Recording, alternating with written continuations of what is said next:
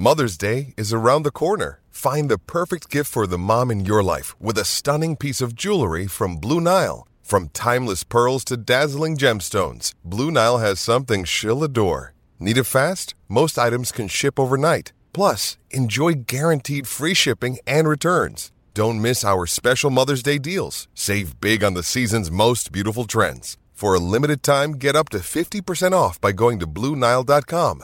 That's BlueNile.com. When you need mealtime inspiration, it's worth shopping Kroger, where you'll find over 30,000 mouth-watering choices that excite your inner foodie. And no matter what tasty choice you make, you'll enjoy our everyday low prices, plus extra ways to save, like digital coupons worth over $600 each week. You can also save up to $1 off per gallon at the pump with fuel points. More savings and more inspiring flavors make shopping Kroger worth it every time. Kroger, fresh for everyone. Fuel restrictions apply.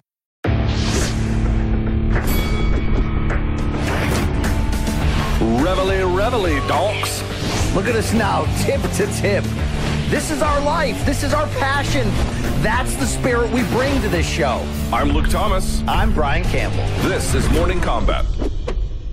Hey, it's the 30th of November, and we're back in black. Like AC/DC. Also, we're in studio. Hi, everyone. My name is Luke Thomas. I'm one half of your hosting duo. That's Brian Campbell. This is Morning Combat. We have a fun show planned today.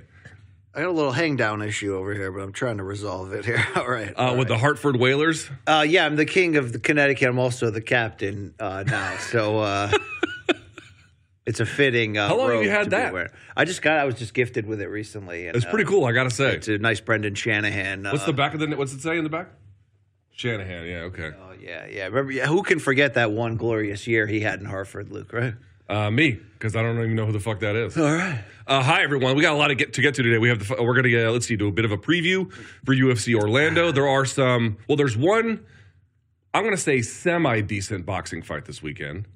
That's the Chocolatito fight. By semi-decent, you mean great? Yeah. Well, I don't think it's great. I think it's I think it's good. How about that? I'll say good, not great. And then there's a Tyson Fury fight, which is just a total waste of everyone's time. Although, Daniel Dubois on the undercard, which is pretty good. Daniel Dubois, yeah. And we're going to get to, let's see, your fan subs. Plus, we are going to crown the Hammer of the Month here today in studio. So if you're watching on YouTube, thumbs up, hit subscribe.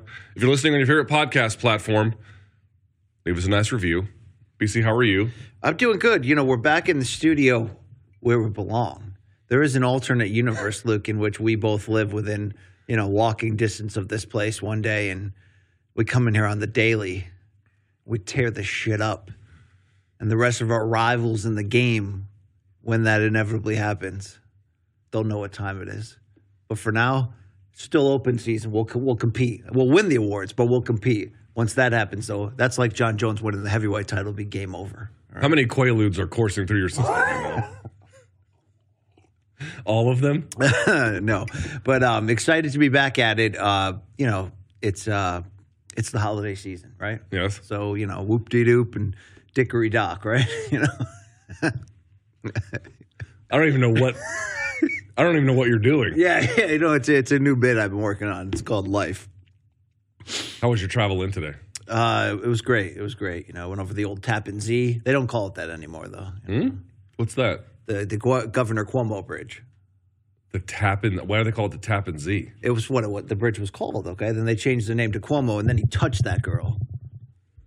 Touched a lot of girls. It probably turned out. Well, we had a big fight before the show, huh? You want to tell the folks about that? I mean, I'm still standing, It's over. We solved it. Right? We're grown adults. I mean, I took the L, I guess, but I mean, it's not about that. It's not about. It's not about taking the L. It's about taking the collective W. But you were a little up in your feels, a little. You were a little. I was very angry at you, yeah. But we're all right now. We're good. I'm good. Are you good? I think 311 said it best with their song title, Misdirected Hostility. I don't think that's it at all.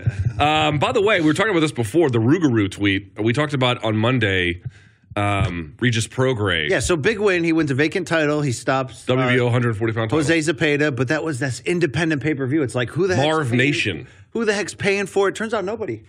If you haven't seen his tweet, he cashed the fight check in L.A. on Friday, whenever the fight was, and then he said today that the bank called to say the check had bounced. Uh-oh. Remember when Errol Spence said, "Not all good money is good money"? Remember that? We may find that out December 10th. We'll see what happens. We shall find that out December 10th. Okay, BC. Although, for Terrence Crawford's sake, December 10th, he claims that he got paid $5 million up front. It's already in his the bank? second $5 million will come there before the fight. So he'll be paid in full before that even happens. That's some Eric B. and Rakim level shit. We shall see. Shall see. All right, a reminder, Showtime.com is the label that pays. If you want, you can get a free trial. You go to Showtime.com, get a 30-day little test out period. If you like it, you can keep it. If not, you can bounce. Up to you. As well as the store, where you can't get the Hartford Whalers on there or just plain black clothing. Not yet. Not yet. I have to say, how about this idea? We need an MK hockey jersey. Okay, I never would have said that because I've always loved hockey. I used to play roller hockey, and no one can doubt going to a game or being forced to watch the NHL on someone's couch. You're gonna have a great time. But I thought wearing a jersey in public, a hockey jersey as a grown man, as an adult, was lame as balls. Yeah. Until I put Shanny on. Yeah. Old number 94. And now, now the idea of an MK hockey jersey, which will be bought by the majority of our, wherever that street corner is connecting Jan 6 with the Juggalos, wherever that intersection is. MK. That's where the MK hockey jersey will be worn. There's no question. I got to say, I like it. My wife has a red Ovechkin jersey. Hold on, ready? The name Ovechkin is written in Russian. Oh, wow. And he signed it. How about that? Almost at 800 or you goals. think it's written in Russian. That could say Kadyrov, and you're just it's true. It could say Kadyrov. Like Dominance MMA, you've just been blindly deceived. Yes, I suppose that is possible, but we think it says Ovechkin, and it is. We know for a fact it's signed by him because my buddy was a scout for the team. So Ovechkin is really going to – he won't catch Gretzky, though. He's probably going to catch Gretzky, yeah. Isn't that the I mean, maybe the reality is that Gretzky's assist and point totals are the true uncatchables because he's got more assists than anyone else. Also, Ovechkin has more goals than any other player ever for a single team. Okay, I think Gretzky has more assists than anyone else has points. I think that's true. That might be true, but I think Ovechkin's that's pretty crazy. If he takes the how old is he? Ovechkin's old. Ovechkin's like 35-ish, something like that. No, he's got to be like 40, right? Let's see. How old is Alex Ovechkin? I will tell you. Alex Ovechkin is, according to Wikipedia, 37.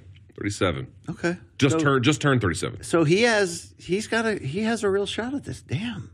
Pretty good. But the long story short there is we need an MK. RJ Dunkel Bukaki, we need an MK jersey, do we not? With what, that rising anus label? I don't know about the rising anus, but the Hartford Whalers one, I got to say, is pretty fucking cool. I like that one. And how about the song that they had, Brass Bonanza, that you'd always hear on NHL 94 on Sega, that you know that one that fucking with the horns going, I don't know. I don't know Connecticut lore. Nobody does. You know that one, right? NHL 94. Thank you, Long Island Luke. Yes. Long Island Luke giving me his video game opinions in my ear. You know I don't care. You didn't play NHL 94 tournaments as recently as 4 years ago, like most of us have? I don't think I did. Dude, Roenick is unbelievable in that game. He's like Bo Jackson on steroids. I've heard. On steroids. I've heard. All right, BC, as a reminder as well, we don't have it in front of us, but our next partner is a product that we use basically every day. Every single day. We take AG1 because we want better gut health, more energy, and we don't like taking just an ass load of pills and vitamins, do we? ESD, brother, every single day. That's what I do with the AG1 because I'm not looking for something that's going to taste like it's going to make me feel good. But I do want something clean, tropical, that just makes me feel all right. All I do is take 8 ounces of water, mix in 1 scoop of the magic green powder. And Luke, I'm talking about minerals, vitamins, all that stuff that I'm missing. I can start my day by getting ahead with, by grabbing the Cliff's Notes. That's right. 75 high-quality vitamins, minerals, whole food sourced superfoods. I always mess that up. Probiotics and adaptogens. To start your day right, BC. Yeah, and here's the thing. It's lifestyle friendly. So I don't care if you got a keto thing, vegan, dairy-free, gluten-free. Maybe you like feet. Right? If you like feet, you're a gross POS. Well, either way, though, we'll welcome you with no nasty chemicals, GMOs, less than 1 gram of sugar. How about that? While still tasting good. And I know what you're saying, BC. It's one thing for you to tell me with your disgusting ass how good it is. Could 7,000 people really be wrong who have written 5-star reviews about AG1 on Google? Could Tim Ferriss be wrong? How about that other guy? I think we need to have a meeting over what the word verbatim means. Right now, it's time to reclaim your health and arm your immune system with convenient daily nutrition, especially heading into the flu and cold season, everybody. Just one scoop in a cup of your water every day. That's it. No need for a million different pills and supplements to look out for your health. And to make it even easier, Athletic Greens is going to give you, the viewer, the day one P1 right here. How about you get P1 with the AG1, and you'll get a free 1-year supply of immune-supporting vitamin D drops and the 5 free travel packs, which are so clutch on the road. Believe us, with your first purchase by going to athleticgreens.com/morningcombat. Again, Athletic Greens, that's plural, .com/morningcombat to take ownership over your health and pick up the ultimate daily nutritional insurance. All right, let's get started here if we can. Topic number 1, we start as we customarily do with the Ultimate Fighting Championship. They have a card again this weekend in BC. Good news, it is not in the Apex. It's going to be in Orlando, Florida. I believe at the Amway Center. I think that's where, no, that was Tampa. Tampa was where Jake Paul fought. Yes, but not there. In any case, it's going to be in Orlando. And the card is going to be headlined by Stephen Thompson, old Wonder Boy, I think 39 years of age, taking on Kevin Holland, who retired and unretired. It is, of course, at 170 pounds, which is a better weight class for Holland. BC, as it stands, Kevin Holland sits at a slight favorite, -155 to Stephen Thompson's +135. Your overall sense of this matchup, do you like it? Do you like it as a headliner? How do you feel about this fight in the way it's been booked and presented? Yeah, I like it a lot. I love the matchup from the perspective of the names, the personalities, the styles that you bring in here. I certainly love when you look at this odds and realize it's close enough to a veritable pick'em, although Holland, with more, let's say, juice left in the tank potentially, comes in as your slight favorite. But really, it's the ultimate coming or going fight for Wonderboy Thompson. We thought, it seemed of late, like that last run was snuffed out, that are we in celebrity name mode? Well, he can kick that down by beating a guy who is as hungry in game as Kevin Holland right now and remaining in that overall picture. But for Holland on the flip side, this is the type of name that you have to beat to, look, he came out strong in the pandemic. He was one of those early heroes, had some ups and downs, some highs and lows since then. But Kevin Holland puts a name like Wonder Boy on his resume. We'll know which direction he's headed back into business toward that overall title picture, despite the recent very humbling loss to Khamzat Chimaev. Luke, I love what it offers both in this point. But what does it offer matchup-wise, technically, style-wise? That's where it's even more interesting than just their personalities. Pop quiz, because this is surprising to me. I didn't realize this because I just hadn't checked. Pop quiz, where in the rankings, we're not saying we agree with it, but just as it exists, where is Thompson ranked in the... I would guess 9th. 9th. How about 6th? Wow. That seems a little high. Yes. It seems a little high. Kevin Holland is unranked. Now, his situation has been all over the place because he switched divisions and he did have some nice wins. But then he had that weird Khamzat fight that kind of came out of nowhere where he got steamrolled. And what does it all mean? Okay, fair enough. I understand him not necessarily being ranked at this point. Boy, how often do you see, outside of some kind of crazy scenario, number 6 in the division versus an unranked guy? That is highly, highly, highly unusual. By itself, it just rarely ever happens. So one, I just want to point out this is a weird one. Second of all, what I would say is the last 2 guys that Wonder Boy fought, I believe this is right. Let me double check this. He obviously did beat Jeff Neal, which was a nice win for him. But since then, he has had a bit of an issue, right? So he has back-to-back losses to Gilbert Burns and Bilal Muhammad, both of which those guys kind of wrestled him into oblivion to get the job done. There was a little bit of striking involved, certainly in the Gilbert Burns fight, but mostly they won by virtue of their superior ground ability. Kevin Holland doesn't strike me as that kind of guy.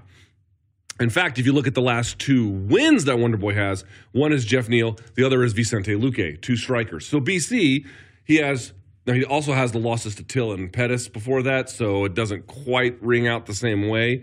But in his last 4 fights, he's got 2 wins over 2 strikers. He's got 2 losses over 2 grapplers. Is it simple enough to say, hey, he's got another striker here in Kevin Holland. This should be a very winnable fight for him, irrespective of the odds? Yeah, I guess you can simply say that because the whole idea of coming or going and what this means is true in this case for Thompson. A third loss would be 3 losses in a row, would be that tell you at this age the exact direction of where he's going and whether he's got one or two left after that, or maybe that's the end of it. That's where we're at right now for Stephen Thompson. The two recent clean decision losses have showed us that this does make more sense style-wise for both of them. Both have the potential to kind of pull themselves out of their recent lot in terms of losses and make a run at it. But Luke, who do you think has the edge stylistically in this one when you know it's not going to be ground heavy, maybe unless Holland decides to try to bring it there, which isn't his strongest suit? No, he could do that at certain parts. He does have a black belt. And by the way, everyone's like, oh, well, how good is his black belt? Well, the guy who gave it to him is Travis Luter. And Travis Luter's black belt is very legit. So you can make a judgment call for yourself. I would say it's probably quite legit that he has that. He just doesn't use it in a very, forward way to lead his offense. A couple things stand out to me about this fight, BC. We talked about how Kevin Holland we just don't think middleweight was really his best place. But he does have something of a middleweight frame in certain ways. He has an 81 reach to a 75-inch reach advantage over Thompson. Pretty significant 6-inch reach advantage. That's rather large. That's the first thing I'd say. Obviously, he's much younger and has much fewer miles on him. But the interesting part beyond that, dude, is their numbers are very similar, except for one thing. Strikes landed per minute, 3.9 for Wonderboy, 3.85 for Kevin Holland. Nearly identical. How about strikes absorbed per minute? 2.81, a little bit higher than the 2.38 for Kevin Holland, but again, very, very close. How about striking defense? 56% for Wonderboy, 55% for Kevin Holland. Here's a little bit of the difference. Striking accuracy, 43% for Thompson, which is low, to the 54% for Kevin Holland. I think two things make a bit of a difference. I think, one, he's more accurate, and two, BC, he does have a long reach. Three, and this to me, I think the one that brings it all together, he is much more dominant of a puncher in terms of power. For sure.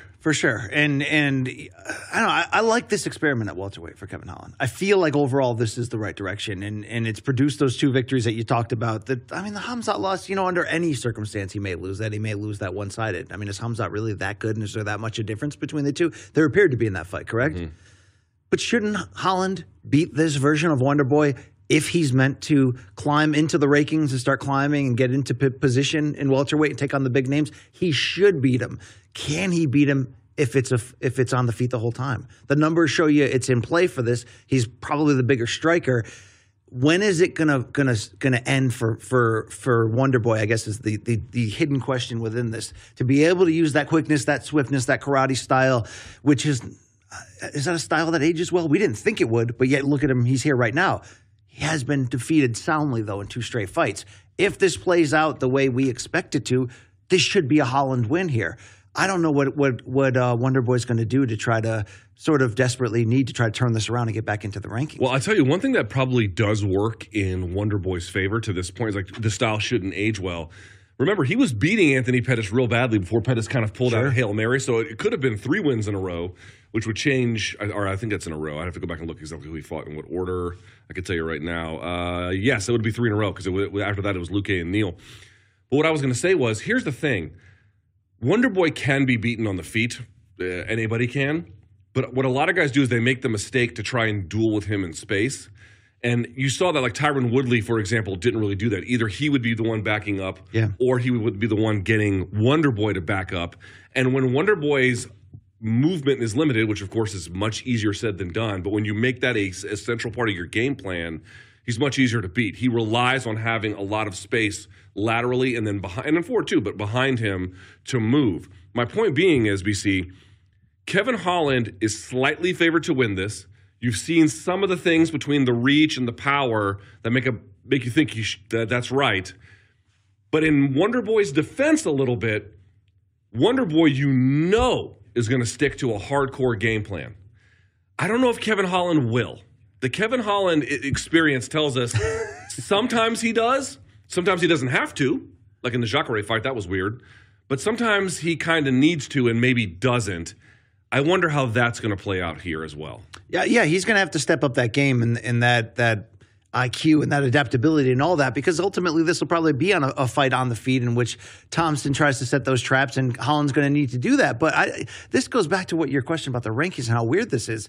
The reality is that, Holland shouldn't have been penalized for that loss to Chimaev from a ranking standpoint. He had beaten 2 credible welterweights on his move back down to the division before that. Shouldn't he be ranked 10th, 11th right now, or Wonder Boy maybe is ranked 13th or 14th. I mean, it's kind of interesting him coming off of 2 defeats is still in this spot. But the crossroads element of this fight is true. If Holland's meant to do things moving forward, he's got to get past this version of Wonder Boy. So that's what I'm looking to see. The onus here is on Kevin Holland in this new division. I won't count that hiccup against you, but now it's time to show us what you've got. And for him to legitimately make noise against this group, given the fact that this is a wrestling-heavy division and that may not be his ultimate strength, there is pressure on Holland to not be wild and to come out and really start to put it together.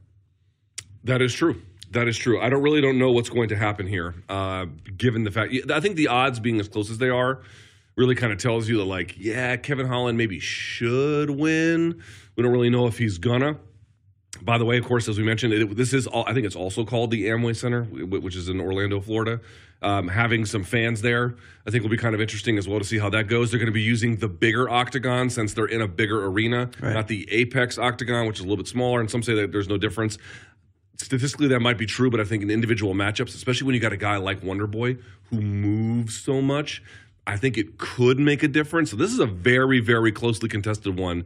And a weird one, 6 versus unranked. You don't see that very often. That's a slightly bizarre one. BC, going down the card, our co-main. There's a lot of sneaky ones on here. Some very sneaky ones. So here's another sneaky one. Rafael dos Anjos is back at 170, right? Because he had the win over, who was it? Moicano at 155 on short notice. But then he got blitzed by Fiziev in the 5th round. So now he went back to 170 again, and this time he takes on the surging Brian Barberena. Let me look at the odds here. Yes, I do have them. Yeah, Jesus. Dos Anjos is a huge favorite at minus 540 to Barberena's plus 420. This is an interesting fight. What makes it so interesting? Because it's so weird. You never would have thought these two would be together in a potential co-main event opportunity if it ends up playing out that way with like somewhat legitimate stakes, meaning did we ever expect Brian Barberena to be right here on a 3-fight win streak looking like if you beat a former champion RDA who's still got a decent amount of gas left in that tank, he'll be in a spot that I don't think any of us saw. You add in the fact that recently Barberena, known as a brawler, was openly contemplating retiring if the UFC didn't renew his contract, and he was almost like, I wasn't really sure they would. Well, they did. He's rifled off 3 in a row, but he's still that caveman brawler, walk you down, take your shots, and try to wear you down. Normally, that's a bad strategy to go against someone as sharp and as tough as RDA. But RDA is, 38, 39? I mean, he's pushing it at this point. We still know that he's got enough on any given night to give it to somebody. And, yeah, he should be the favorite in this regard. 38. But one of those nights, Luke, he's going to show up old. Barberena makes this an interesting matchup because he's not going to go away or be deterred the first few times you light him up. RDA is going to have to go into that woodshed and earn it at this age. He should win this. But I like Brian Barberena getting this sort of almost spotlight step up, unlikely opportunity to show us that maybe he's more than a Mohawk brawler, Luke. You get four wins in a row, including one over a guy like RDA, who's still showing us, even in defeat of late, that he's still a tough, stubborn out, and Barberena's not small for this weight class, Luke. This is an interesting matchup in that regard. Should RDA carve him up? Yes. But what if he doesn't? What if he finds himself in a war? The thing about Barberena is there are those moments where you go, okay, he's not going to be able to take any more than that. He pushes through those moments on a routine basis, Luke, and ends up getting inside on you, and that's when the fight gets interesting. Yeah, I mean, the numbers speak to this. We'll go over this more on Friday, but Barberena takes a lot of damage. That much is not in dispute. And here's the big one, BC. Takedown accuracy for Barberena, which wouldn't really matter. You wouldn't imagine he would go for takedowns on RDA, but it's 25%. Oof, that is low. Takedown defense, just 55%. Just 55. Now, you might say RDA has 59%, but look at who RDA has fought. Everyone who has ever been a badass. That's who he's fought, okay? Across 2 weight classes, not just 1, 2 of them. So that is a little bit misleading. Also, strikes landed per minute for Barberena, 6.11, which is high. Strikes absorbed, 5.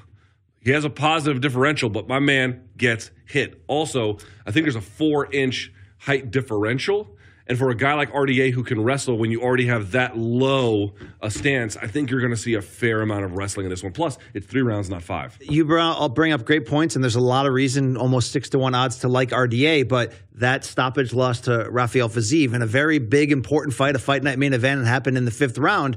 There's no, I'm not overly scared by that. But he is 38 years old. He's just been stopped. And you go, okay, well, when's the last time RDA's been stopped on his feet? Outside of the title loss, who stopped him? Alvarez, right? Eddie Alvarez, which now we found out after the fact that RDA at that point was like risking his life cutting weight. He had been stopped once. Jeremy Stevens going back to Jeremy Stevens in 2008. 2008. So that's how long that stretch is. So does it give you a pause that we just saw a clean knockout loss for him? It's just something to watch going in here against a certified hammer, a guy who's still raw, doesn't have the skill set or the experience on this level as an RDA. But you do wonder if that moment meant anything when we finally saw him get chopped down in an even fight against Fiziev. Let me ask a weird question here. He moved back to Brazil. I know this because we follow each other on Instagram, and I don't know. He's been given like interesting interviews about like perspective on his career and everything. He is heavily favored to win this. BC, if he loses, right, and to your point, like maybe the Fiziev thing showed us something that was there now. Well, to that point, if he loses, it's going to be a bad loss, right? We're kind of convinced. Terrible loss. No, but not just in theory, but the way that it would happen. More likely than not, it would be like not a self-implosive one, but a one where he just, his punch resistance met its course, right? So it's going to be a bad loss no matter what. Right. Does he retire?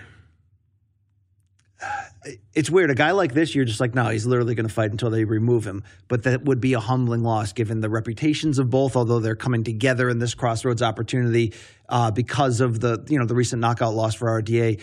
But this would answer the question about, like, it'd be hard if you're RDA or like any of these old, I mean, even Shogun in recent years when he was like a quasi light heavyweight contender and he put together 4 and 5 fight win streaks against, B minus guys. And you're like, damn, if they feel they can still give people in the top 10 a problem, they're not going to go away until you make them.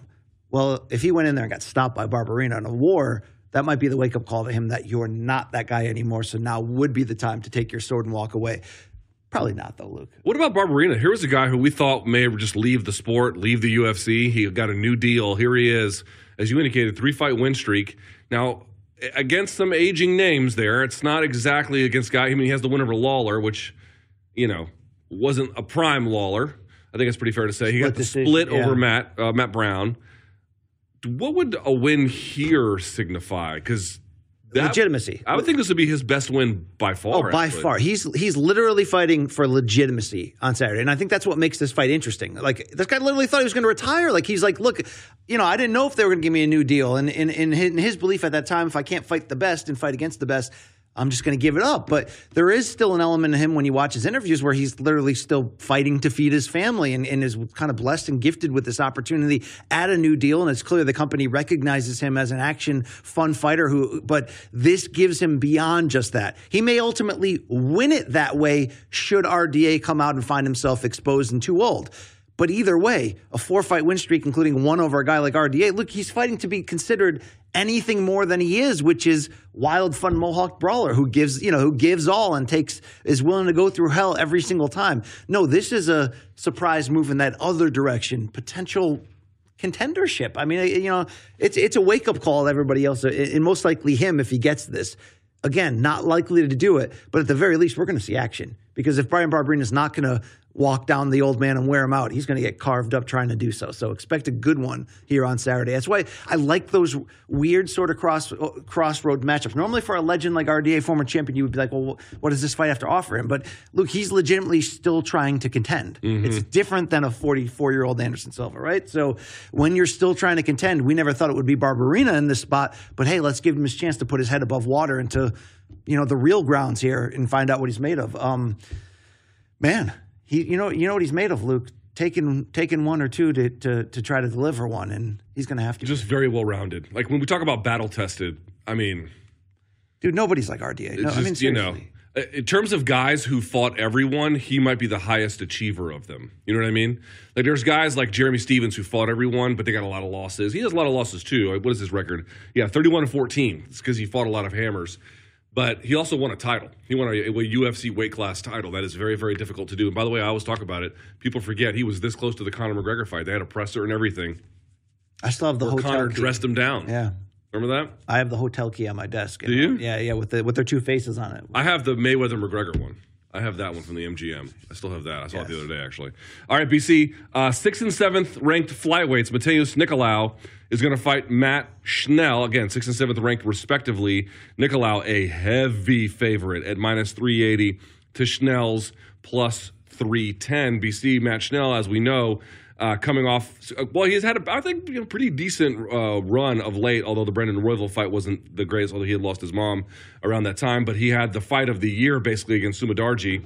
Nicolau, by contrast, comes into this contest in a slightly different position. He hasn't lost since 2018. He has wins all in a row. The last three, Manel Kopp, Tim Elliott, and David Dvorak. What do you think, BC? Are the odds makers right? Yeah, this is where Nicolau's going to try to show us if he is super legit. 5 in a row, 11 of his last 12, Luke. So Nicolau's been that unheralded name in this division that we don't talk about, with the title swapping hands constantly with the two, with Moreno and Figueiredo, and Askarov was in that picture. Now he's gone. Kai Kara-France right in that picture. Well, let's see if Nicolau belongs there. Luke, based on the recent track records, I certainly get the sentiment here, the odds in the win streak that he's on, that he should be expected to do this. But Schnell's no easy out. He's kind of like one of those perfect guys that, he juggles wins and losses, but I want to say short of the title, including the title, anybody can get anybody in this top 10 in this division. 125 post Demetrius and post Cejudo saving it has been wild, the Wild West, and fun. So from that regard, I think we can, like putting a heavyweight fight on a fight night co-main event randomly. Why does Chase Sherman know he show up? That same reason, putting a flyweight fight up high is starting to be that same thing right now. Nicolau, has he screamed to me that he's that dude? Not yet. But it's going to be hard to deny him if he gets to the 6th straight victory right here. Also, what I would say is that I think they put this fight in front of a crowd for a reason. Schnell delivers action. Yeah. Win or lose. That dude delivers. I think he's not on a card at the, I think he's probably fought at the Apex. I don't have his record directly in front of me, but it makes sense to put a fight like this. People think, it's a flyweight fight. Well, it is, and Nicolau's entertaining as well. Schnell is like reliably entertaining every time, and I think that's probably a big reason why he's on this card as well. There's a bunch of those Tim Elliott guys in this weight class. So it's like any given week, they can roll out of bed and decide that they're choosing violence. Dude, we know that, for example, like a small thing to consider, we know that these guys fight injured all the time. All Nicolau has to have is a slight little injury, and it could change the entire trajectory of this fight, or vice versa. But has there been a point in Nicolau's run of late where you felt like, oh shit, here's a title contender? I haven't felt that. The Kopp fight. Because Kopp had a lot of hype coming over from Japan, and I was surprised actually how well Nicolau did. I kind of thought Kopp was going to win, and that one woke me up a little bit for sure. Now here's the really interesting one, BC. Yeah, I got questions about. And I can't believe the odds, or maybe I can. Tai Tuivasa is back. Speaking of a crowd favorite, dude, he's back in like 6 days' notice from that war with Ghana. I mean, what? Like, I know. Who's booking this? This is taking on Sergey Pavlovich. Now, Pavlovich is a very interesting guy, right? When he fought Overeem, dude, Overeem beat the fuck out of him. It wasn't even close. Then he goes on a win streak against some respectable names, and then fights Derek Lewis. Some thought the fight was stopped too early. Maybe Derek Lewis is on a decline. We don't really know, but he got the win. And now we find ourselves here against a legitimate banger in Tai Tuivasa. He's a plus 180 underdog to the minus 210 Pavlovich. BC, makes sense of this. With odds-wise, I think it actually does make sense, because Tuivasa does have superhuman abilities, as he showed us against Ghana in the fight we just assumed would be one-sided. Why are we making this? Damn, he nearly flipped the entire division upside down and really became like a heavyweight Arturo Gatti in the process. My question, though, is why get right back into the fire this quickly against this difficult of an opponent? Now, you can say, look, he's a gunslinger, Tai Tuivasa. That's what you do in the UFC. That's what the Cowboys do, man. Sometimes you get got, sometimes you get them, but you're always all about it. Look, it feels like this is too hard of a matchup too soon for Tuivasa, meaning his opponent right here seems to be on the verge of showing us for real or not, because he's done some bad things to dudes that are right around that line. What does Tuivasa have to gain? Like, okay, he's got to gain a chance to come back against a guy who's red hot and force himself back into contention. But true or false, did Tuivasa earn standing in this division by how he fought against Gane, that this is almost unnecessary to come back this quickly? Maybe, again, that's just who he's going to be. He's here for a good time, not a long time, Michael Chandler style. That's what he's about, that life. No one's questioning that. But should his handlers and team force him to be, when maybe if taking a little bit longer of a break, that phone will ring again, and it's not Sergey Pavlovich. Maybe it's not John Jones, but maybe it's somebody else. Maybe it's Stipe wanting a big win on a comeback. Like, what I'm saying here is he may have earned himself through goodwill and through just being a badass in that Gane fight reasons not to even need this for contendership. I was shocked to see him back so soon. I'm shocked that the UFC didn't make him the main or co-main event just on name alone from what he just did to Gane and what he's done previously as a fan favorite. But speak to me directly on my concerns about the matchmaking level for him and his team this quickly. I mean, he could have waited around and probably gotten anybody he wanted almost. Wouldn't you think that? So I think, again, having not spoken to them, I'm going to make a guess. And this is something that a lot of fighters have told me who were in similar-ish fights, Dan Hooker being one of them, which was, well, if you recall the fight with Gane, where was most of the damage? Most of the damage was to the body. Yes, of course. He did obviously rock. Oh, he took incredible damage upstairs, too. He did. Don't get me wrong. But I'm saying, I'm not, let me be very clear about this. I'm not justifying the logic as much as I am repeating it. And what I think a lot of these guys say is when they get like badly leg kicked or hurt to the body real bad, even if there was a lot of head trauma that accompanied it, they kind of make it out to be, well, look at the totality of the targeting. It wasn't strictly about just to the head. I think he'd probably say something like that. I don't know, but I've heard it numerous times from guys. That's the first thing I'd say. Secondly, let me throw a little curveball at you. Tai Tuivasa is ranked 4th. Sergey Pavlovich is ranked 5th. I think that probably has more to do with it. Plus, you mentioned the name. But why does that have more to do with it? I'm going to tell you. I'm going to tell you. Fair enough. I'm going to tell you. It's all about what John Jones is doing to this division. Because John Jones is apparently, reportedly, 285 or bust. Not the weight, but the UFC event, which puts it around March, if my math is correct. Now, we don't know. Is he going to fight Stipe? Probably not. He's out. But Stipe is not just out for John. Stipe is out for everyone. His father just died. Quite tragic. He's not going to compete. So then it's like, well, is John going to fight Francis? We don't know. Is John going to fight Curtis Blades? We don't know. There is Cyril Gane sitting out there, but Tai just fought him. Literally, either up or down, the only fight from a ranking standpoint that makes sense for Tai Tuivasa. Listen to what I said. The ranking standpoint is Sergey Pavlovich. I do agree with you that the timing on this is kind of surprising. Well, it's also high risk, low reward. You're like the third or fourth fight on a fight night card. Like, how much of this, let me pitch it to you. How much of this is Tai wanting to just get that W back? I think it's him just being like, I live for the moment, I live for now. I mean, that's what the guy does. He lets everybody spit in the shoe and drink. I mean, that's what he does at all times. He just rolls the dice and he's an absolute gaucho. You know, I try to call myself the last American gaucho, and you make fun of me. I thought that was Martin. Martin is the last. I mean, he might be the last actual Argentine cowboy running around. That guy. Martin Bader, we love that guy. But the deal is this, Luke. I thought he secured standing that people would kill for, which is, you know, when you get up and you're either a heavyweight title contender or you're just a super large attraction. What did the performance against Gane out of anything else show you? Well, one, that he's got this superpower that can literally work against anybody in the world on any given night. The fact that he can lure you into a war and he can take unspeakable damage and put you in a dangerous spot. But what does that ultimately mean? That means you are guaranteed ratings bonanza, whether that is a fight night main event against anybody. He can almost take that role from Derek Lewis. Maybe that was a transaction that happened when he stopped Derek Lewis. Or that means put you in the co-main event on any pay-per-view. Like, you're just perfect accompanying shoulder programming to mix with whatever else. So you come back against a guy with high ability and record, no name or fanfare, and we're doing it in the in-between portion of a UFC fight night card in Orlando? Like I'm just saying, like whatever he would gain by this, you're saying like this is the best he could have done to stay busy in the rankings, which is take a step backwards and fight a guy who's ranked less than him.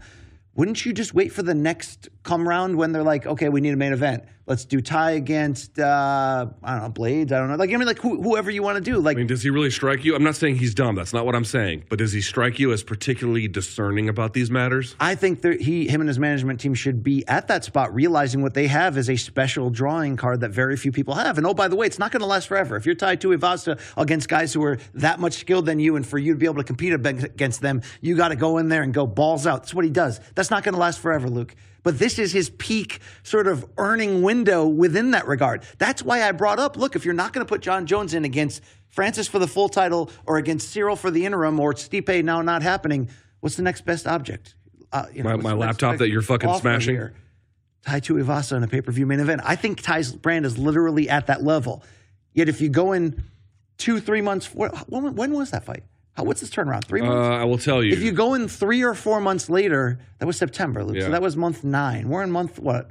11? About to be the end of it, but yeah. So on two months and a week's notice, you're taking on a guy, not even in the main or co-main, on an in-between fight night card where if you lose... It's almost 3 months. So if you lose, doesn't that set you back? Or is your argument going to be, hey, BC, whatever he has accomplished by fighting that way against Gane, he can't lose that against Spivak, so why, or not Spivak, against Pavlovich, so why not take the payday and the opportunity anyway? I just feel like if they were a little bit more discerning about where their brand's actually at, this guy's, to me, automatic main event unless it's a pay-per-view co-main. It's interesting. I hadn't thought too much about him in that way, except to say I agree with you about his ability and certainly about how much. Because isn't that where the money's different? We always say when you get to the pay-per-view level, the money's different. And that's true. Like you get to the championship level, he didn't fight the money's different.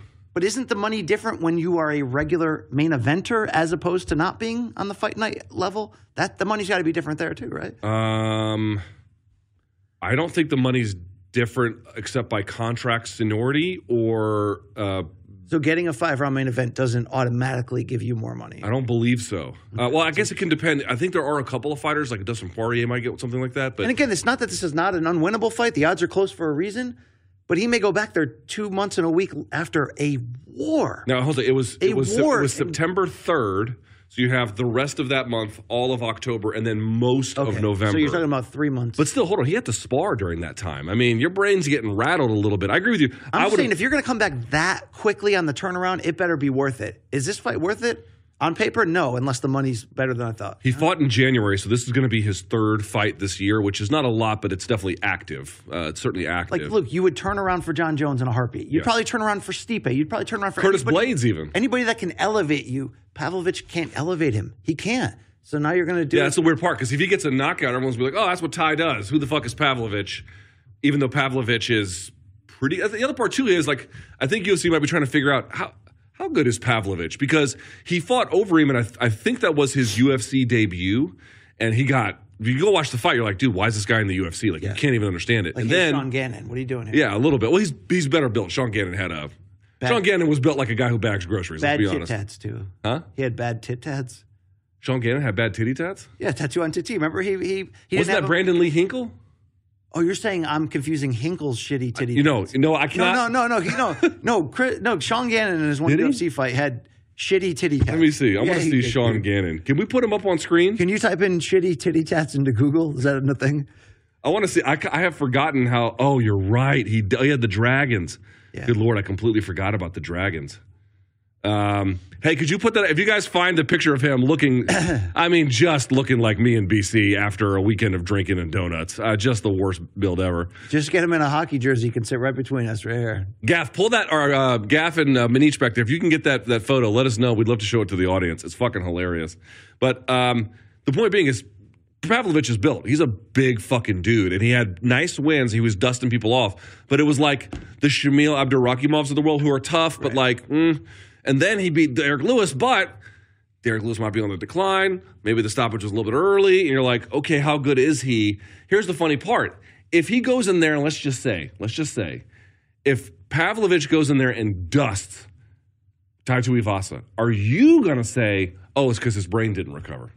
He got back in there too fast. Dude, Ty could win this fight, but take too much damage in winning, where I may say that afterwards. I think either way, I'm going to exit this going, isn't that a bad choice by the UFC too?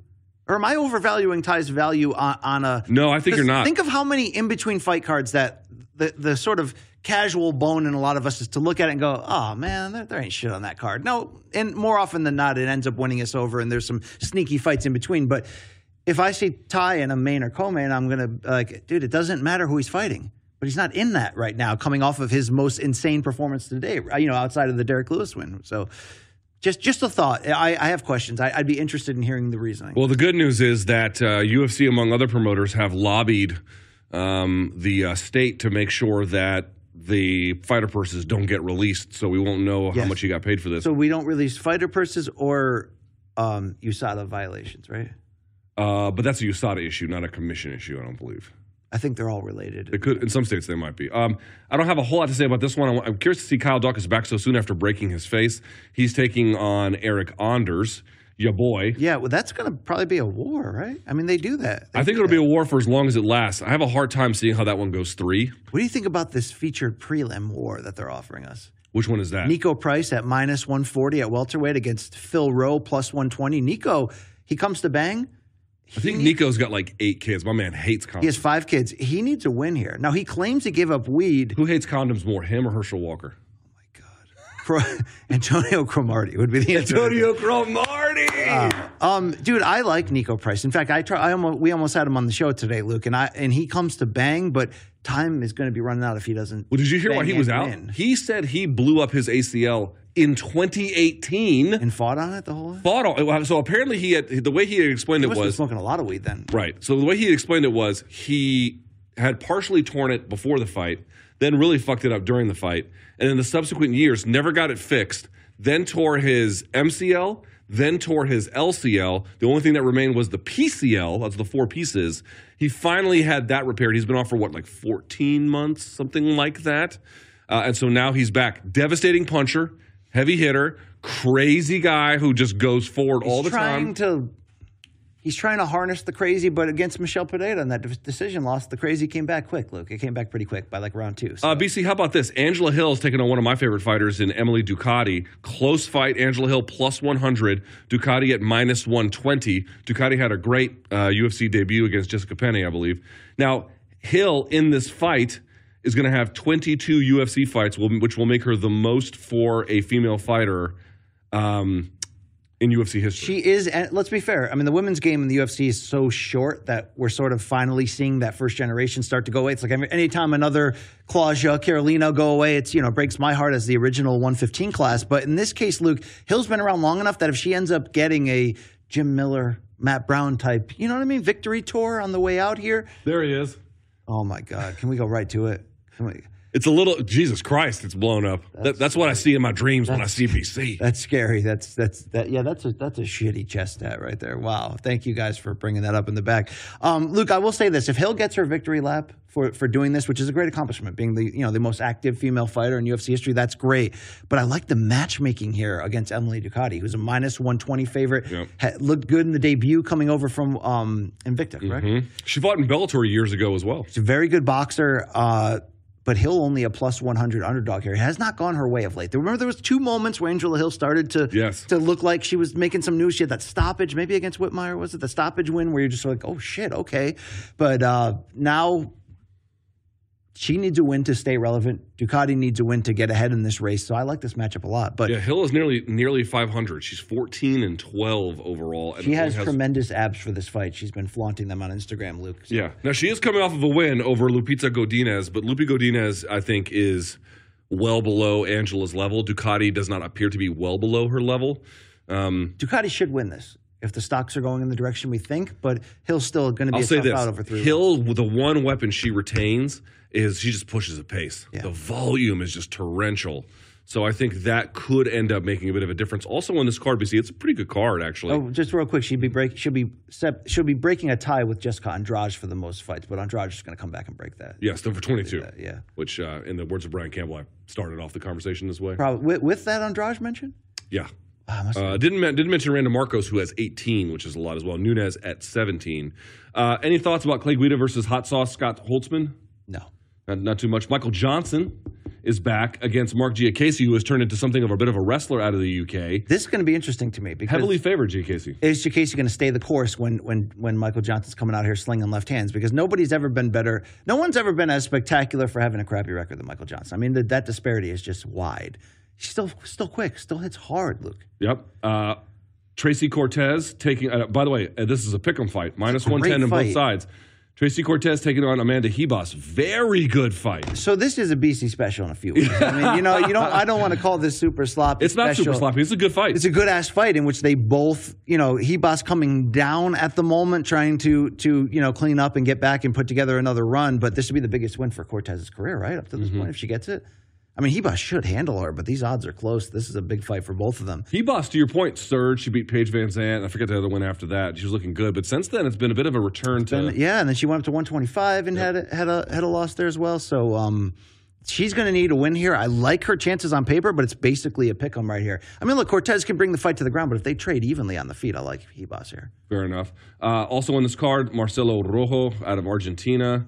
And then the last one, as my wife would say, Jasmine, because it's spelled with a Y, Jauregui taking on Istela Nunes. Boy, Jauregui is a talent. Is that a Colombian fighter? No, I think she's Mexican. She looked great on a prelim, right? Yes, she made her UFC debut. And she wasn't quite as in command, I think, as we had thought she would be, but overall looked very good. And the overall record is obviously quite good. And just on tape, dude, Jauregui looks like she could be quite a handful. She's going to be opening up the card minus 315 on this motherfucker. So no mention of Darren Elkins by you. You're over him? Darren Elkins taking on Jonathan Pierce. I mean, he's heavily underdogged here. He makes batshit crazy fights, though. That's what he does. He welcomes your damage. The damage. There's actually a sign on his chest that welcomes it, yeah. Would you get the Hartford Whalers tattoo on your chest? No. I mean, look, I went to Whalers games the last couple of years, but even me wearing this, I wasn't like a Whalers diehard as a kid. I was more of a Bruins fan. Are there whales off the coast of Connecticut? There were at some point. Groton High School is the Whalers. And y'all just slaughtered and massacred them motherfuckers? The whales, probably. Yeah. All right, let's talk a little bit of boxing if we can. That's what my people did, but what have your people done in Doha? I'm not Qatari. Or in New Delhi? I'm not Indian. Or in D.C.? What have they been doing there for years, Luke? Crime. Yeah. Smoked crack, got my job back. Yeah, mayor for life, Marion Barry. Bitch set me up. I had to explain. We have more coffee with Big Lou. I had to explain Marion Barry to my in-laws over Thanksgiving. Yeah. They're like, so they caught the old mayor smoking crack with a prostitute in a hotel room. You could just bring, however you want to do it. Just bring the whole Duncan thing. Hey, did you know he watches racist soccer? What? He's a big Serie A fan. Serie A fan. Yeah. Loves the Italians. Just loves them.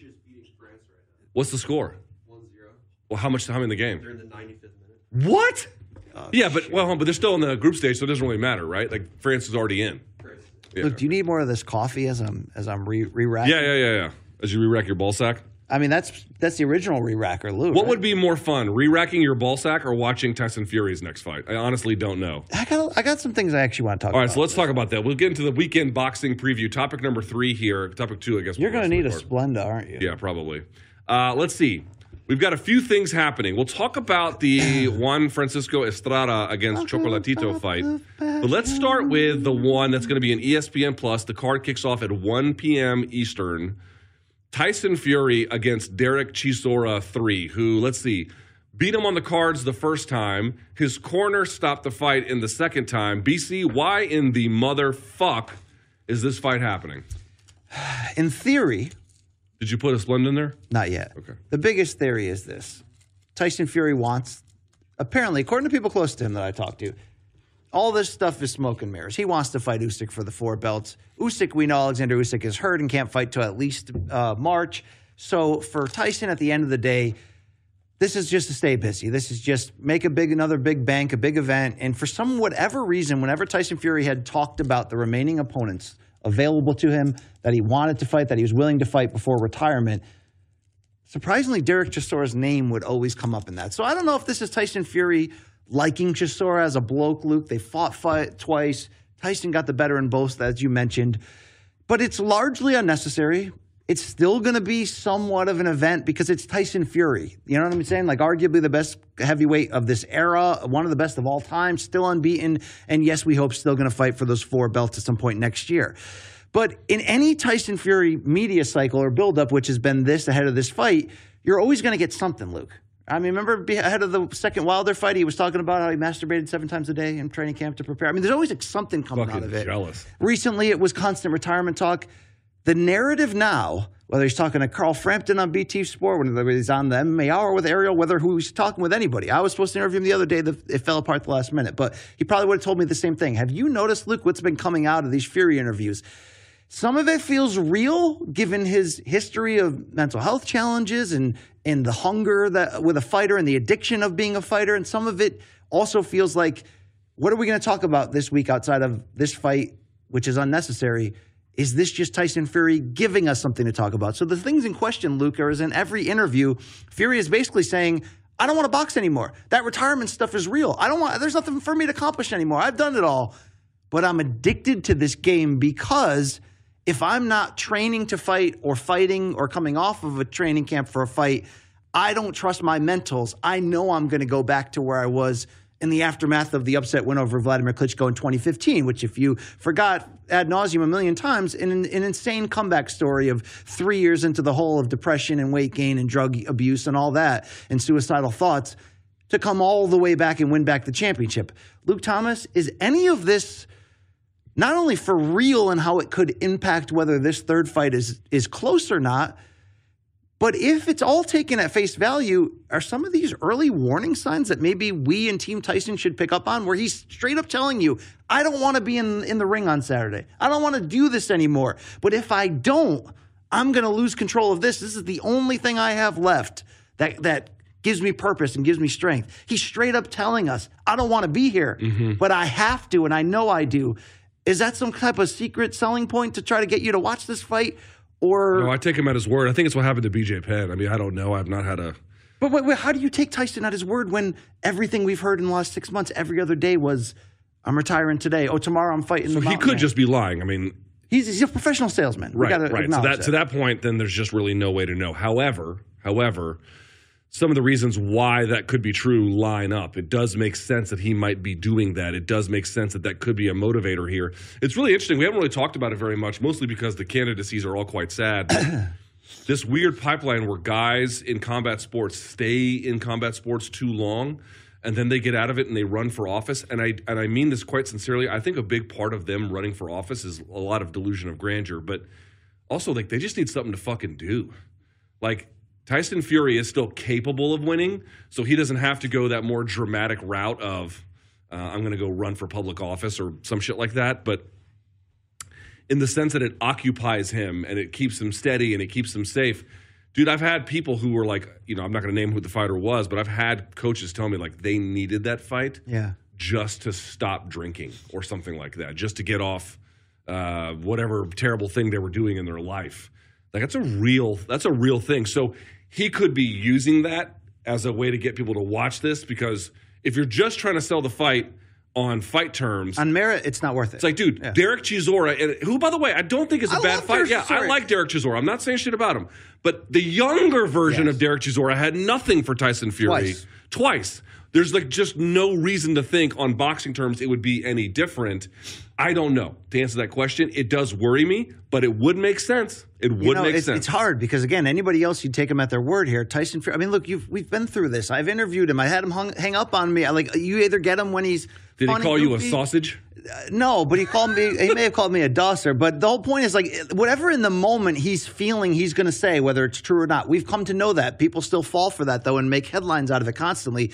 But something about this felt real, given his history. So I think that you got to take it seriously, but I do have concerns for him. I mean, look, if we're being honest on the outside looking in, when we have seen Fury come on camera, show up at fights, right? He showed up at the Usyk-Joshua rematch and was very slurring his speech on the camera afterwards. People were like, man, it looked like he's on drugs. Like, I wouldn't doubt if at some point in his larger inactivity over the last couple of years, coming back for the big Wilder fights, but not being, 2-3 times a year, I wonder, Luke, if he got a taste of the old lifestyle again, and it did scare him. Like, I could lose control of this very quickly. So is there merit to that idea that he has to do this to hold this together? That might be true.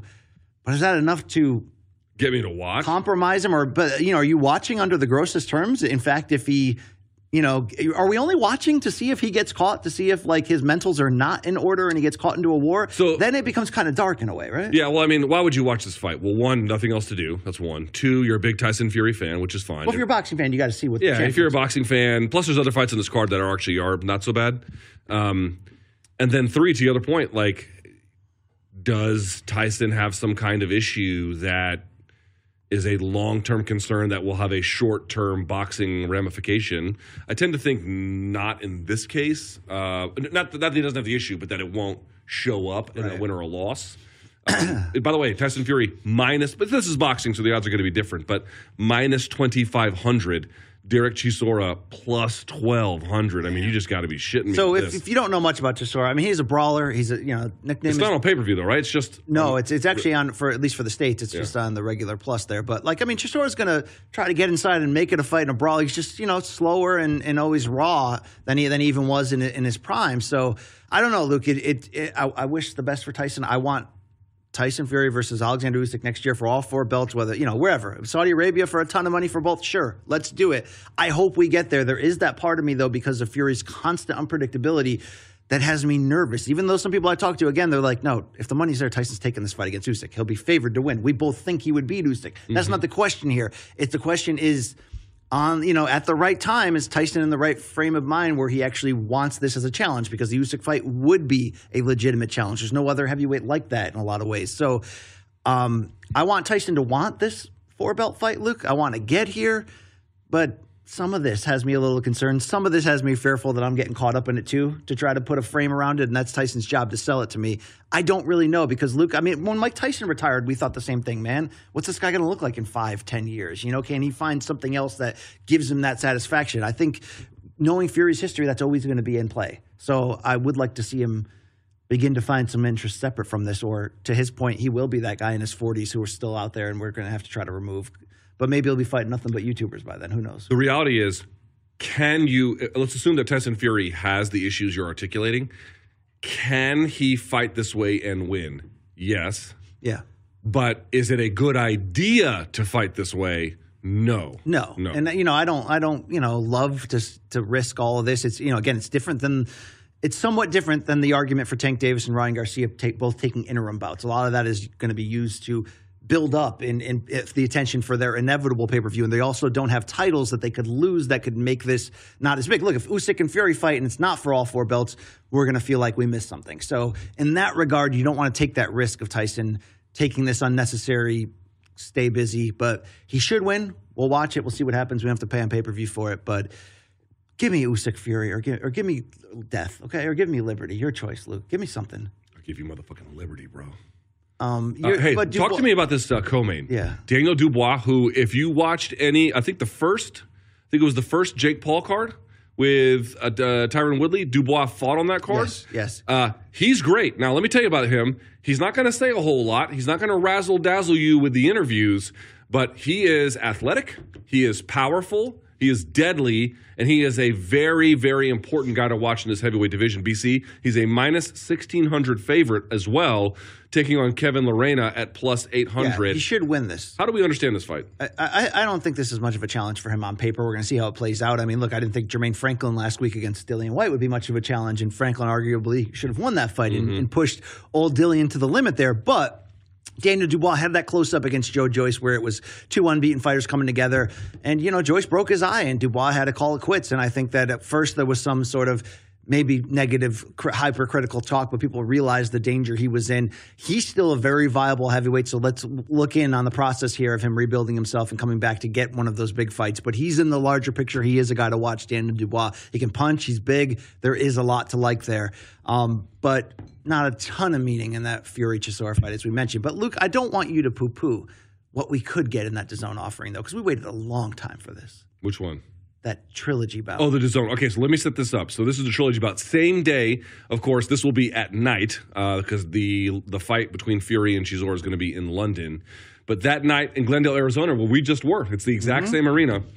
Juan Francisco Estrada at plus 175 takes on Roman. By the way, gringos, look at me. Mírame. It's not Choco Latito, excuse me. Taking on Roman Gonzalez at minus 225, Chocolatito, BC. Now, here's why I said it's a good fight, not a great fight. They fought once, Chocolatito won. They fought a second time, Estrada won, but, okay, that's fine. Disputed? No, it was disputed. Disputed. Here's the other part. Since the second meeting, this is my argument to you. They should have fought right away. Estrada looked like shit since then. Chocolatito did not. Yes. Why should I be so excited about this? Oh, because this is the rivalry. So here's the deal. When Chocolatito came on the scene, 3-division champion, insane knockout, such a great boxer. He literally was the pound-for-pound king in that window after Floyd went away, around the time that Andre Ward had a case at it in that moment. But the only challenge on that entire run until Chocolatito, your pound for pound king, finally ran into twice. We said this name a lot. Srisaket Sorwangvasai, the guy from Thailand. Until he ran into him, the only guy that gave him pause, concern, was a much younger, at that time, Juan Francisco Estrada, when they met that first time. What was it? 2012, 2013, whatever it was in Los Angeles.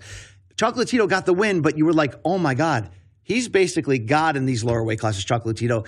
Estrada's the guy to watch. He's the guy that gave him all he can handle. Well, since then, we've been waiting for that rematch. And since then, Estrada only got better, entered pound-for-pound categories, made huge, amazing fights against Srisaket Sorwangvasai, Fight of the Year contenders. And when we finally got that rematch, look, we had to think in that moment that was going to be the end. Chocolatito was old. He had come back from those 2 devastating fights against Srisaket Sorwangvasai. But what Chocolatito did that night in that rematch in Dallas a couple years back, a legitimate Fight of the Year leading candidate, was turn back time. He didn't get the nod. Estrada got the nod. But, Luke, this has been the only guy outside of that large-calfed fellow with the high socks, Srisaket Sorwangvasai, that rat eater. He's got motherfucking calves for days. Yeah, outside of him, Estrada has historically been the only guy in these weight classes who can push Choco. But you add that wrinkle of in that rematch, Chocolatito turned back time, fought his balls off, but in a very close, great fight, got the disputed wrong end of the stick. Now we had to wait. This fight got delayed multiple times. We had to wait a long time. We're still getting it. They're still viable. This rivalry still matters. Will it be the worst of the 3 just on their age? Maybe. It also may be the best in that regard. It's never going to be the kind that's going to get a lot of hoopla. This is a hardcore fan's delight. And in many ways, it's a kind of aftermarket bonus to the hardcore fan's delight. But this fight still matters, Luke, for that division, for their respective rivalries. It's for the ring and vacant WBC super flyweight titles. 118 pound super flyweight, right? So basically junior bantamweight. Is it 118 or 115? No, 115 is super flyweight. So this is 115. Yes, sorry. So, look, this division, since Chocolatito moved up in it, and this was really, we didn't realize, was kind of the twilight of his career, it's been all lights out. It's been all amazing. This may be the final chapter in that run. I don't know. Maybe Srisaket Sorwangvasai just lost, and he's kind of fading. You could still make a trilogy for him against both of those guys, but this is the real trilogy in this division's history that matters. And if Chocolatito can come out at this age, was he 35? Which is 35. Like, dude, when Estrada's 32. When he got knocked the hell out by Sorwangvasai, Chocolatito was like 32, and we were like, sorry, at that weight class, you're done. You're done, dude. Right. Okay? You know, you just got face planted. 30-fucking-5. Now you're 35, and you got screwed in that rematch. Oh, man, if he comes back and wins this, there are very few heroes left that, like, I just have to stop and applaud. You know, it's like BJ Penn, Miguel Cotto, like these guys, where they just come up, they're like royalty as they pass through. He's Chocolatito Gonzalez is royalty. He's one of the most beautiful fighters. We were blessed to get a chance to see part of his run at the highest level. Some of the best footwork in all of boxing. Most of his best stuff you had to watch on illegal streams off network TV and get malware. But this is probably the last dance. Is that your explanation for all the porn sites you went to that destroyed your laptop? This is probably the last dance, and they complement each other so great. El Gallo Estrada is going to push that pace and be the body puncher and the boxer, but Chocolatito's going to do Chocolatito shit and switch and weave in and out with those heavy, accurate combinations. This is going to be a joy to behold. It's going to be high skill, but also high action. It's going to be like a symphony. It's going to be art, Luke. Even if they're a little bit past it, it's going to be 35. Art. What does that make him if he wins in terms of champs in this weight class? He's got to be one of the oldest, right? 30-fucking-5. Yeah. It's. I mean, that's why we were.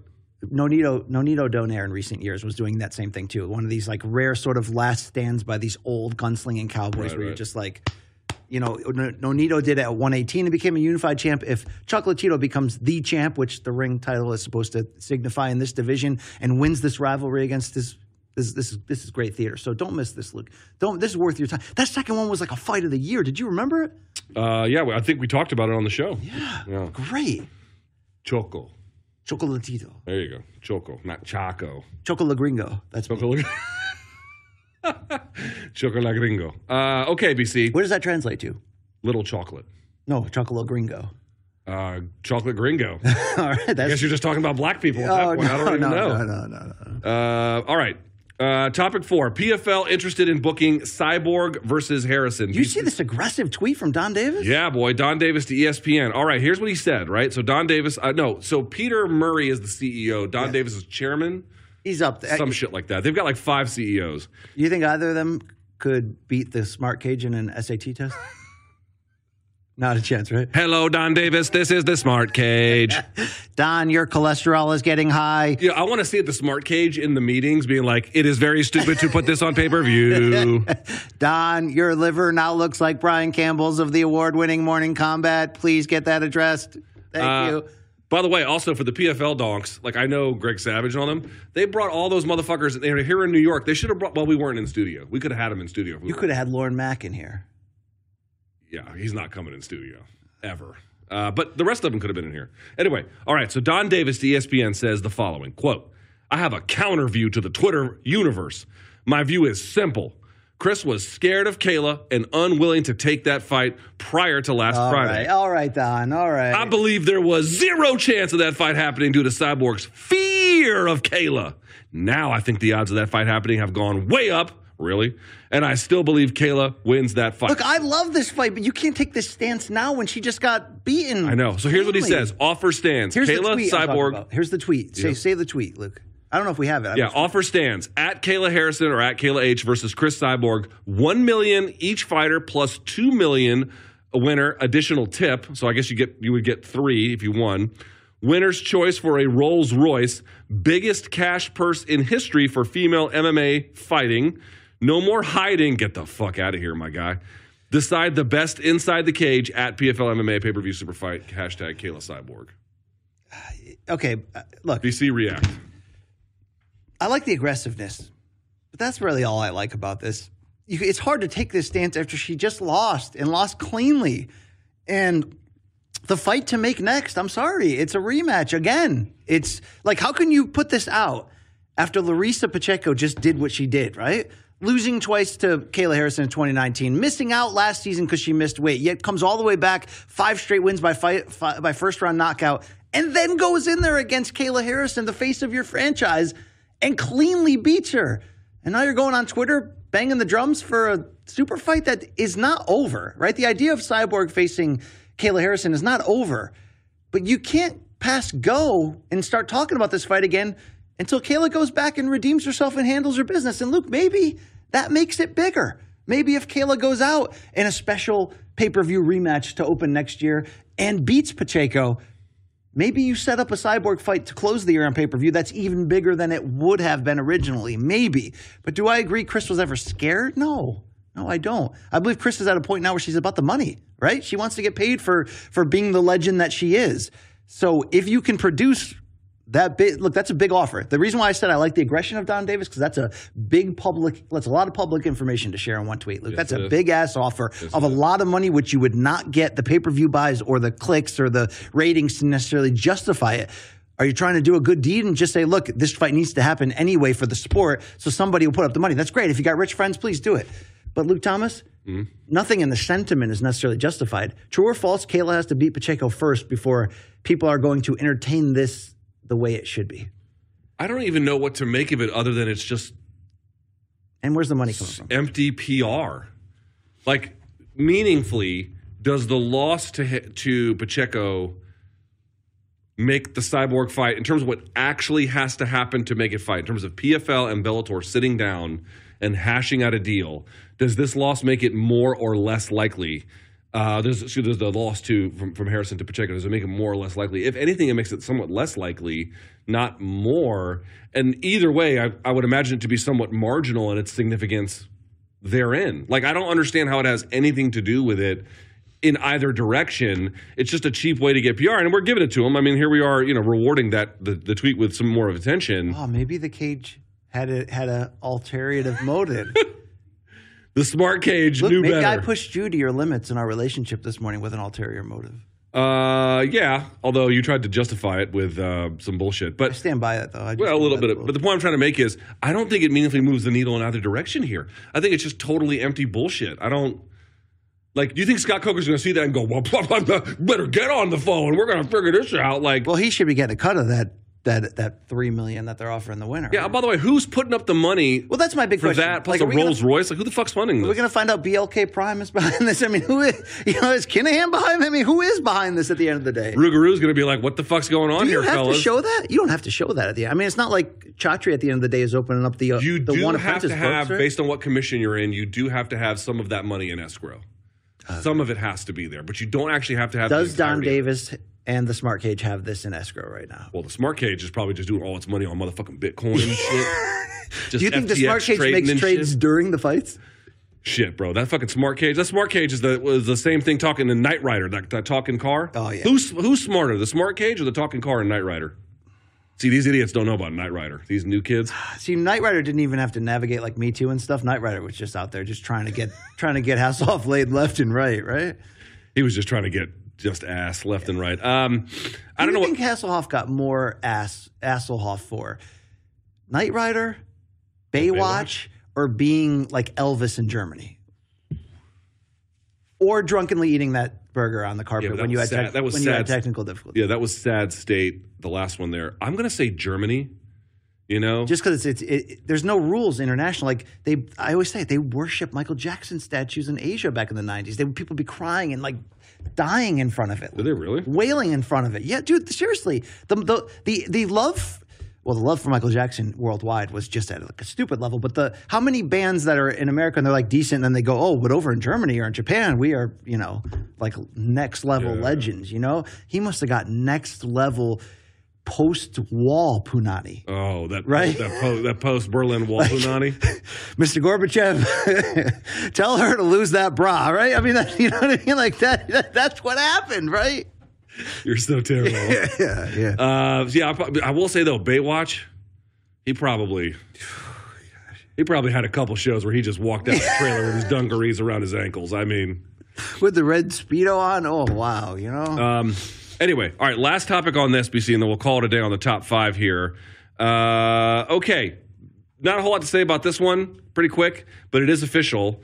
Nate Diaz is a free agent. We know this because his agent, Zach Rosenfeld, spoke to Damon Martin of MMA Fighting and confirmed it. Now, recall what had happened. He has the fight with Tony Ferguson. They had matching rights for a period of, they had exclusive negotiating rights, for up to 90 days. And then after that, they could have held him for a year with the ability to match whatever offers he got elsewhere. Instead, what the UFC did was they briefly enacted we're going to have the exclusive negotiating period to see what happens. But they didn't even wait out the 90 days. They just let him rock. I can tell you that I know there was a fear in that camp that Nate Diaz might have been the first one, to get the exclusive negotiating period activated, which they were correct about. But they also were worried that they were going to keep him under lock and key for a year. I think the UFC made the right call here, BC. Going to war with your talent to keep them when they don't want to be there is a bad fucking idea. And they don't want that kind of media attention if they don't have to have it. Nate Diaz is older, and he is extremely popular, but it's okay to let someone else get some of those things. Dude, the UFC is so entrenched. Do you think that's why they told Hamzat to miss weight on purpose? I don't believe all that. Okay, just putting it out there. All right. But I'm just saying. Who told you that? Brendan Schaub? Remember when Dana was like, who said that? Brendan Schaub said that? Remember? Oh, the post-fight presser? Yeah. And Dana's just like dunking and shit. Well, they're best friends. I mean, what can you say? But BC, agree or disagree, the UFC made the right call by not getting, because if he had been stuck under contract and couldn't do anything, or they were going to match him for a year or whatever it was going to be, that would have been ugly press for them. It would have been. They got around that. They let him go his way. I think they made the right call, especially since his manager is even saying the McGregor trilogy is still in play. Well, that's the big. I was going to say that'd probably be the biggest reason why you would want to not burn this bridge and not do anything like that, because Nate he may box Jake Paul. He may get an offer in the MMA space that's kind of out of nowhere that we didn't think of before. I mean, could he fight Anderson Silva? It's not impossible, right? He could MMA fight Anderson Silva, but he may end up finding out after 6 months, a year, that the biggest paycheck and the biggest fight that could alter his legacy in ways that matter to Nate the most, separate from financials, might end up being that Conor McGregor fight. So if you want to leave that channel open, I mean, do you want that fight,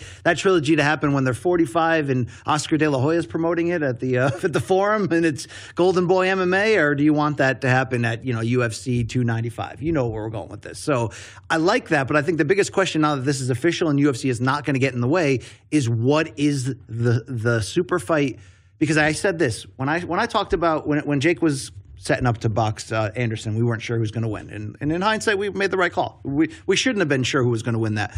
The Nate fight is the biggest one to make. It's the biggest one to make, mostly in my opinion, because the first time Nate fights post UFC, it's just gonna mean more, right? It's just the unknown. What's going to look like in a boxing match, all that stuff. Is it go in the direction of Jake Paul or nowhere else, or are we not being creative enough? Where could Nate potentially go in the larger combat space right now to maximize this rare opportunity of leaving UFC on your own terms while you still have somewhat short-term legitimate brand potential for them? So a couple of things to think about here is under what auspices would it happen? Like Jake has, when he fights on DAZN, or his brother fought on DAZN, they have the power of DAZN to promote that, whatever that's worth. When he fights on Showtime, they have the power of the promotional muscle of Showtime, and there's a certain worth to that as well, including obviously. This show. Including this show, yeah. If he goes outside of a traditional promoter, we just saw Rougarou not being able to get paid, but also the other problem there was the fight was legit, but it was promoted about as poorly as you could imagine. I don't think he wants to do that. I think he wants to make maximum money, which means he needs to go with proven players. So I think that somewhat constrains his So he's not going to enter into a celebrity grappling tournament with like Anise and Gibb in Saudi Arabia for $20 million. I mean, he might, but I think if you're like, so a couple of wild cards could be, would Showtime or DAZN or some other player, some major player, do like Nate Diaz, Tommy Fury? That's one way to think about it. Would they do, here's another one too, would they do Nate Diaz versus Andrew Tate? I don't think any major promoter would want to touch Tate by virtue of how canceled he is. Right.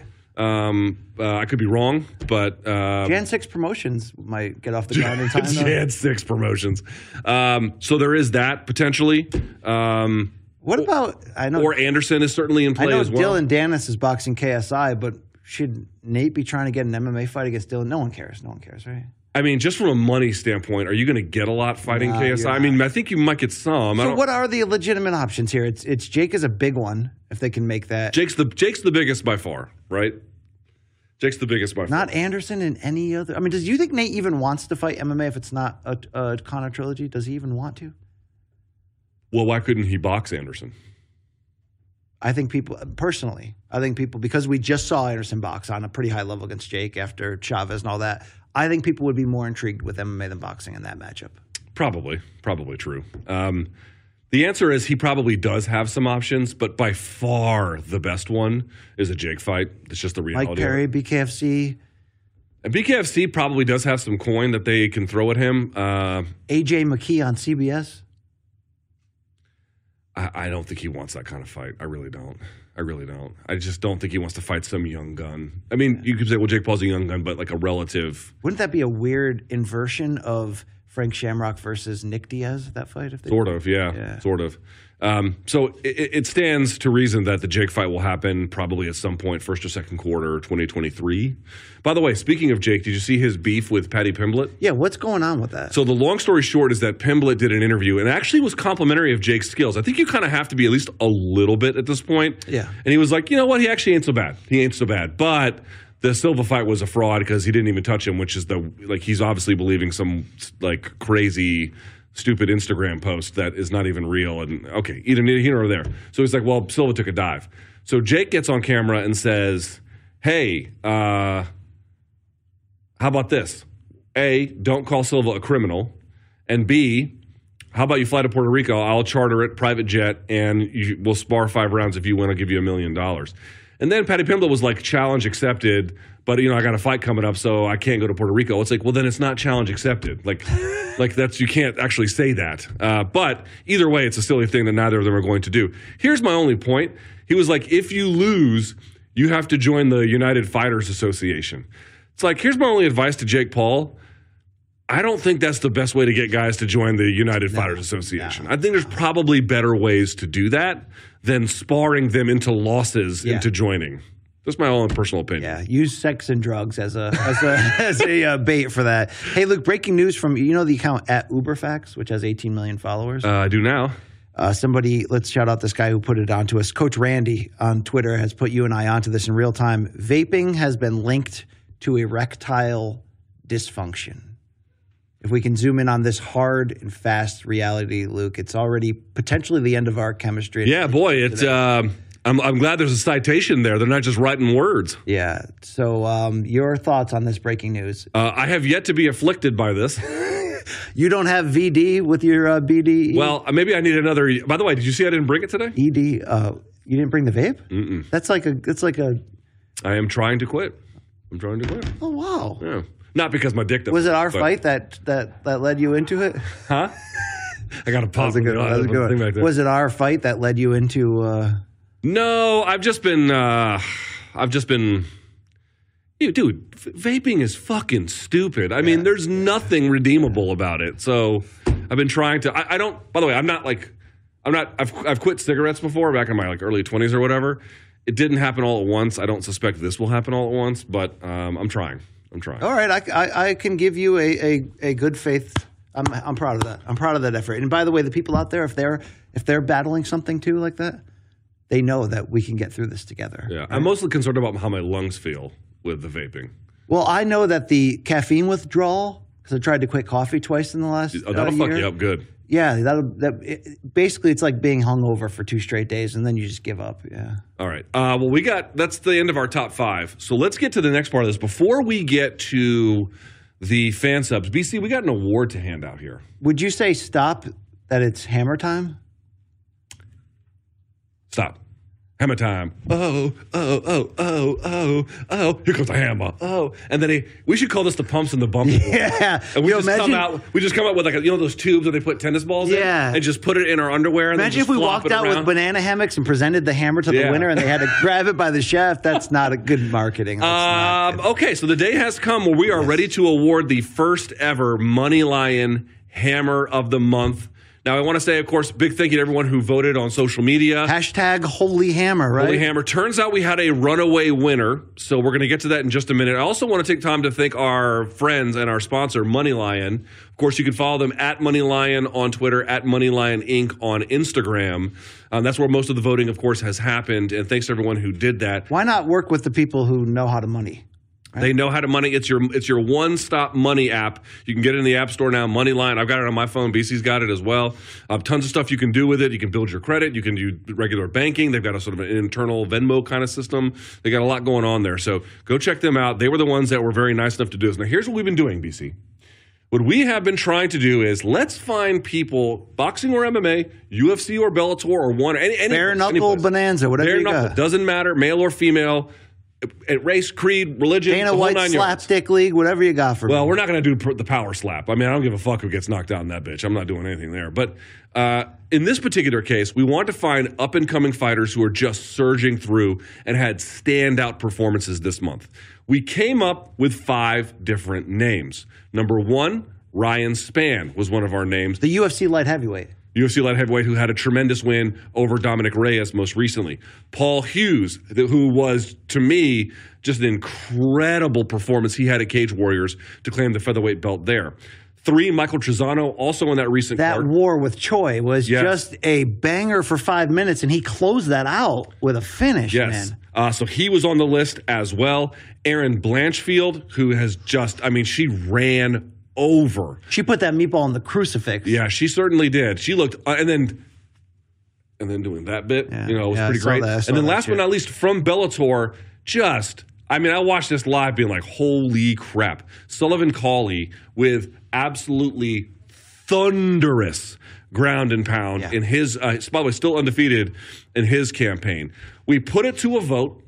We said, what do you guys think? You can vote as many times as you want for whatever reason, whatever stands out to you. Now, BC, before we reveal the winner, who was your choice among those 5? What did you think was the most? Look, there were so many more than just the 5. I could have added Polyana Viana. I could have had so many people that had big sort of turns on the undercard and closeout performances. But Erin Blanchfield got our attention in a big way against somebody who could not have had more momentum in Molly McCann, but just showed you firsthand exactly what that Jersey tough business was about. I would have been fine with her winning it. I also really liked Michael Trizano because he looks like he could be like a pit crew member in NASCAR. He's kind of got the hair for it, but yet he was willing to walk through hell in that fight against Choi. So either of those I would have been fine, but those other 3 nominees here, Luke, it's a tough race. If you had to put a pen to the pen, I'm going to lean Blanchfield. That was your choice? I thought she deserved it at the end of the day. I'm going to go 1A, 1B on my choices. My 1A was Paul Hughes because it was a 5-round fight, and it was just, man, I'm telling you, when you've seen it too, man, where guys go out there and you're like, how is one guy going to beat the other? I just can't even fathom how this is going to look. And one guy just takes the fight by the scruff of the neck and then forces it to be a certain way and does it with skill. Paul Hughes did that. I couldn't believe how good he looked. So he'd been my 1A. My 1B would be Blanchfield. Excuse me. Blanchfield did what I had to do to you this morning when you accosted me. She was just at the end. She was just like, is that what you did in the meeting? Should we pull out the Showtime producers to recall what actually happened or not? She was just like, okay, we got through that. Mm-hmm. We got through it. Yeah. You can lie to the audience, motherfucker. You can't lie to me. Oh, wow. But the point being is Blanchfield will be my 1B choice because what would you say, BC? She's destined for something special. I don't know when, and I don't know exactly what it's going to look like, but I do think that there's something pretty remarkable about what her long-term potential. And that long-term potential might be shaped like a hammer, too, if she keeps this up, so we'll see. All right, well, then now it is time to formally announce the winner. Again, y'all voted. And we were told that the votes were overwhelming for this next winner. So, Morning Combat for another podcast award? Is that that's right. So what we are told is, congratulations to our first ever Hammer of the Month award winner, the one and only Erin Blanchfield. Wow. Excuse me, is our first ever Hammer of the Month. Look at that design right there. Look at that piece right there. Look Piece at de the piece on resistance. that Brought to you from our friends at Money Lion, who certainly know how to money, but when you talk about dropping that hammer, that was Erin Blanchfield in the 125-pound division. She grinded those meatballs up with that hammer, Luke.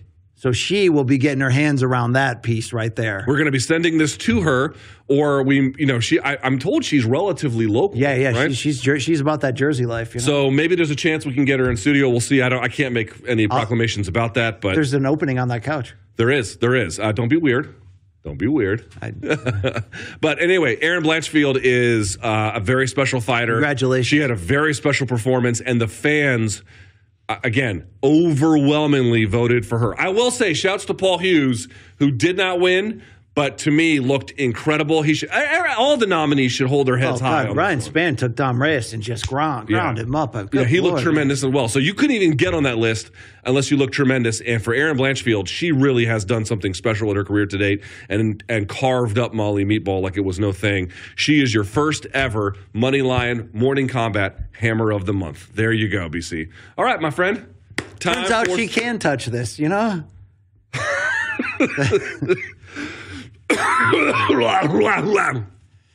All right. What we do is we have this other segment where you use our email. If I hit you over the head with this, will stars appear like in the cartoons? Will like Tweety Bird circle your head? You'll have to get a new star to fill this chair. All right? No, thank you. I operate with a hammer on a regular basis. That's very. Fate, mine doesn't work no more. Morningcombat@gmail.com is that email address where Jay Paquette, from his lakeside view of Mount Unike, puts together artwork that we put on our collective fridge. This one's called Fan Submissions. You've got mail. You've got mail. Fans. Yes. DiStefano. There's a man named DiStefano. You ready for this? Yeah. Hey, this is DiStefano from college. Like the famous Real Madrid player? From Chicago, not from college. Good Lord. This past Saturday, I went to Bellator 288 with a couple of old college buddies. It was our very first fight event, and they were amazed at the amount of incels and Jan 6 rioters in attendance. After watching your show and the fans you bring in, I wasn't surprised at all. I made sure to rep the MK, and after, I came back home to my new merch waiting for me. It may be too late to win this year's Donk of the Year, but I'm coming for next year's award. Nice. Enjoy the Thanksgiving weekend, gentlemen. BC, you brought that jacket here, too. I did. I'm going to wear that today in a pregame preview with Chuck Mindenhall. That's right. Can we see that man again in his cargo, in his, what do you call, bomber jacket? Bomber jacket. He's probably got cargo pants on with it. Wow, look at this guy, DiStefano from God, drinking a Modelo. This is an MMA fan. Oh, yeah. Big fan of this guy, Luke, okay? Thank you for repping us, and now we rep you, DiStefano. Thank you very much. Looking good. That bomber season, Luke, you don't... Oh, you got to be fucking kidding. Yeah, we'll work through that fire alarm. They're going to have to physically, like BJ Penn in the Lava Shack parking lot, you're going to have to pull me away from this fight, all right? Thank you very much. Luke, that bomber jacket, morningcombat.store, there's still some available. It's the best item we got. It's the best. I would say of all the things that we have, it's by far the best. All right, let's go over to Aaron from London, England. Greetings, fellow degenerates. Up until last week, much like Luke Holy smokes. and the late, great Kobe Bryant, I was a hashtag girl dad, but on Tuesday, my wife gave birth to a nearly 10-pound baby boy. It was only right that one of the first images he saw was Luke's dead face. Talk about your day one donk. I was debating whether to cover him with the MK t-shirt or use it to clean the birthing room floor, but opted for the former as this thing was a mess. Yeah, really, it really is just a it's a murder scene. I promised to raise him in line with all the MK core values, except for the vaping. I'm trying to raise a man, not a grimy piece of shit. Yours respectively, Aaron from London. Look Luke, at that beautiful this baby makes boy. you want to go to the UK and meet our fans. You know what I mean? Go mouth-to-mouth contact. Well, maybe not with Aaron. That's a little much. Yeah, but Aaron, congratulations. Look at this beautiful By the way, how much did you weigh when you were born? 9 pounds, 7 ounces. Yeah, I was 10. I was a flat 10. Oh, yeah. No way you're fitting through, average childbearing hips. There's just not a chance. No. By the way, my mom did it in India, and I was told with no anesthetic because they didn't have any. Shit. So it wasn't even a choice. Apparently, she screamed bloody murder the whole time. So. All right. Hello from also from London. Here's Alex. My name is Alex Sobel, a huge MK fan from the UK. If you two washed up mouth breathers were ever to fight, I think your poster should be this. Well, we almost got there this morning, Luke. Yeah, he definitely got us there mouth breathing. What do you think about this Donk FC poster for the first pay-per-view? It's so it's Dick the Jokes flag behind Campbell me, and- but is it like a factory behind you? Is that what it is? Can we zoom in? So they have me as Dick Jokes Campbell and you're Logic Thomas. God, but Logic's like a rapper I don't like. All right, and that's a flag Donk behind you FC. I like the the Donk FC. that you nearly never respect, Luke. So that's interesting. I'm the one who doesn't respect it? The flag behind you, yeah. How do you're I right. not respect it? I wore it disrespectfully with that pro wrestling T-shirt. Yeah, you did. Look at the flag code. I guess if you respect the flag, you're never I supposed owe to you do an that. apology as well for the flag treatment. You don't owe me an apology. You owe the United States of America an apology. Thank you, Alex, for reaching out. And I'm still touched by Aaron in London, England. Yeah, beautiful. I mean, he welcomed his offspring to the world and put MK around him. I mean, what kind of Yeah, maybe parenting is child that? services should have a talk with All you, right. but otherwise. Let's go to Mustache Dad. Just reminding you that you're washed. I turned you two into the obscure 80s and 90s white rap group. First of all, they're not obscure. They're awesome. Third Base. Third Base is not obscure. Who will forever be cooler than you two. Keep up the nonsense. It's MK every damn day. Let's go back to this guy, Mustache Dad. Yeah, this is awesome. That's DJ Pete Nice, right? And what's the other guy's name? This is the Pop Goes the Weasel guy. Yeah, yeah. I forget this guy. Luke, they're saying you look like Jay Aaron. I do look like Jay in this picture.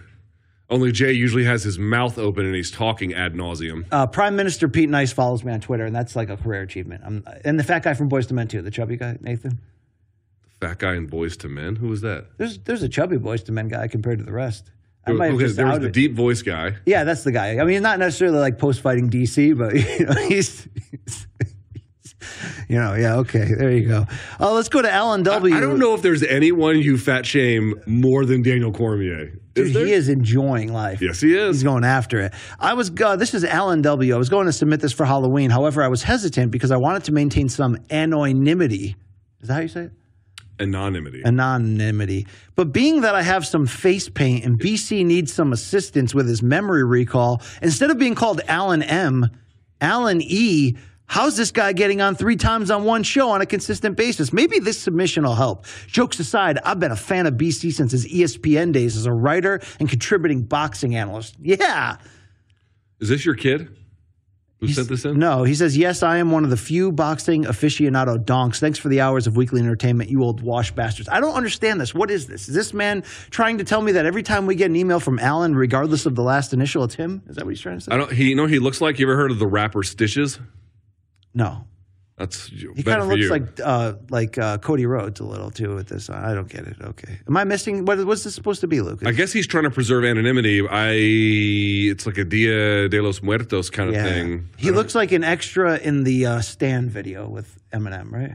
That was what's his face, the '90s heartthrob, Devon Sawa. Yes, Devon Sawa. Yeah. From what was he in? Little Giants. Final Destination. And wasn't he in Little Giants as the quarterback too? I don't know. I know he's in like a new Chucky movie that's being Icebox. She probably turned out okay after she got out of that husky phase, right? Who? Icebox. Who's Icebox? From Little Giants? Am I the only one that I don't think I've seen that movie. All right. Let's go over to Mike. He says, the wife recently bought me a drawing tablet, so I decided to learn some Photoshop tricks using your goofy mugs. Thanks for all your... BC, we really are just two old washed pieces of shit. That's the spirit we bring to the show. What do you think about this artwork here, Luke? It's like the Take On Me video. Yes. Look at see, that's what I would look like if I had manly facial hair, the kind that fills in all the way around thickly, Luke. But I wasn't born. You got some walrus jowls in that picture. I wasn't born with the right amount of testosterone, apparently. I don't think that's the issue. All right. Well, I like this work from Mike. I need a haircut, too. Good Lord. He says, thanks for all the content, you unshowered heathens. Well, that would be true most shows. Let's go over to Christopher. I edited this little video to pay tribute to Chuck's legendary moment on the UFC 281 pregame preview. Never underestimate the man in the hat. Let's hear this. I bet they're bitter Dern didn't win. I bet you too. Oh, yeah. I bet they wanted that one.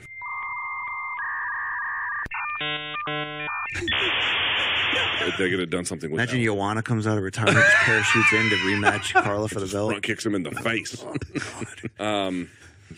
I mean, what would it take to get Joanna on this couch? You know what I mean? Brett Okamoto. That takes. That's like, hey, Brett, we like you. We don't really want to handle you. We're going to let you come around. Dude, that was really good. That's good editing. That was really good. That's Christopher on the edit and the future Hall of Famer Chuck Mendenhall with that one-liner. Hey, by the way, good. Chuck's dry humor, his little, it's excellent. Just brilliant. Can't wait to see. This is a true story. Do you know what Chuck Mendenhall? Now he's been doing this since the MMA Beat days. This is true. He does this every time. When I say every time, I mean every time. We'll do a podcast, whether it's this or the Beat or whatever, and then as soon as it's over, he always looks at the panel and goes, "Okay, ready to do this one for real?" Like the biggest dad joke ever. He does it every time. Let's go back to Alan W. of the many Allens on the show. He says, you guys viewed Michelangelo's lost fresco, the creation of Tip to Tip. Here is Michelangelo's lost painting, The Gift of Vape. And then we also have Gift of Vape 2.0. Pepto-Bismol. And we also wait for version 3.0. Luke, this is incredible. They gave you a little love pouch there. I mean, you're jacked, but you're also... Yeah, I'm kind of like, I got muscular arms, but a big old fat, well, not a big old fat belly, but kind of a belly there, with the Pepto-Bismol all over my Frankenbeans. Yeah, this is both disturbing and I kind of want it framed.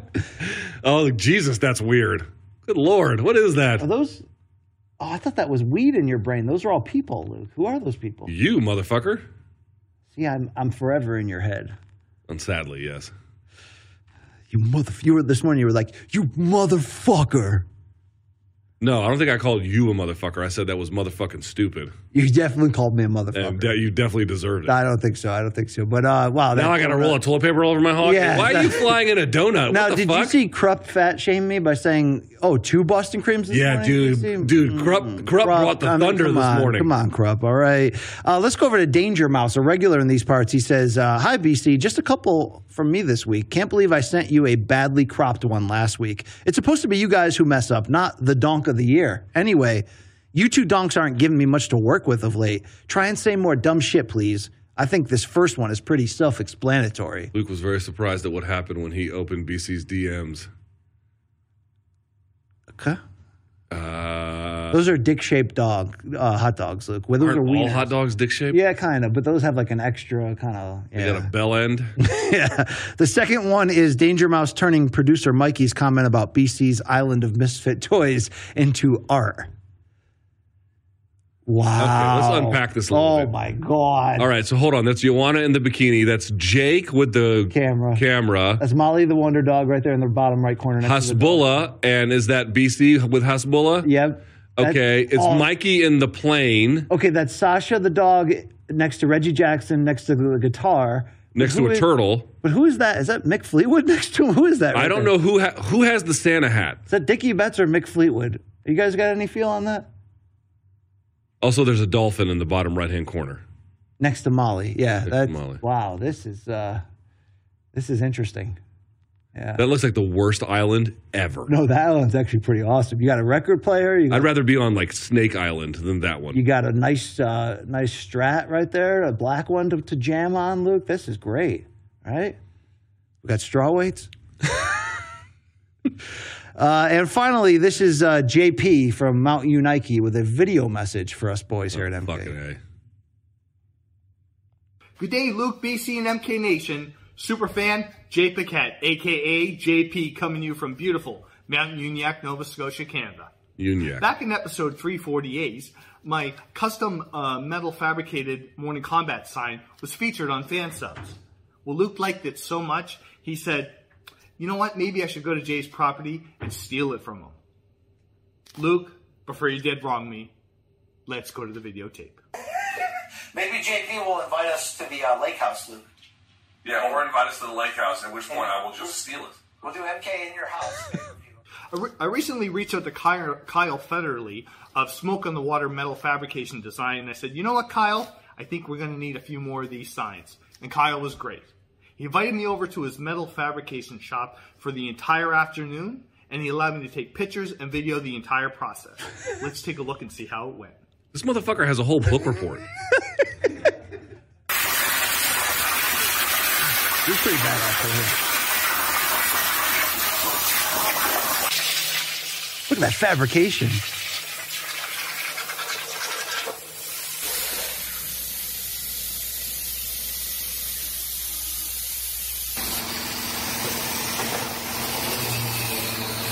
Look, this is a borderline factory they're in right now. Nothing borderline about it.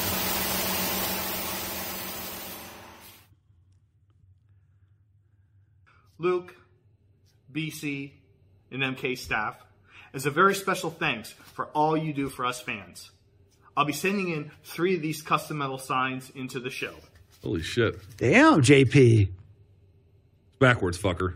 Well, the whole thing. To the entire MK team, thank you so much for allowing us fans to be such a great part of such a terrific show. Hey, could this Thank you fucker so have much. more smoke Greatly alarms in his right-hand corner? This is JP Superfan coming to you from Mount Unike. No, BC, it's Uniacke, my brother. Uniacke. May all of our Uniacke. gains be loyal. In 2 words, we out. Luke, that's a potential power move to try to become the First of all, Donk of the Year. I like how right? my man just made a video message making it all about himself. And then got on the fucking shit, show. Look at this, bro. Look at this, JP. Wow. Look, it may be hard to beat this for Donk of the Year. Dude, He just sent us this gift. Look, this is what it's gonna look like when I put you in horny jail, Luke. Okay. Put me in horny jail. All the fucking subs are about me vaping and you masturbating. Oh, look at this. JP knows.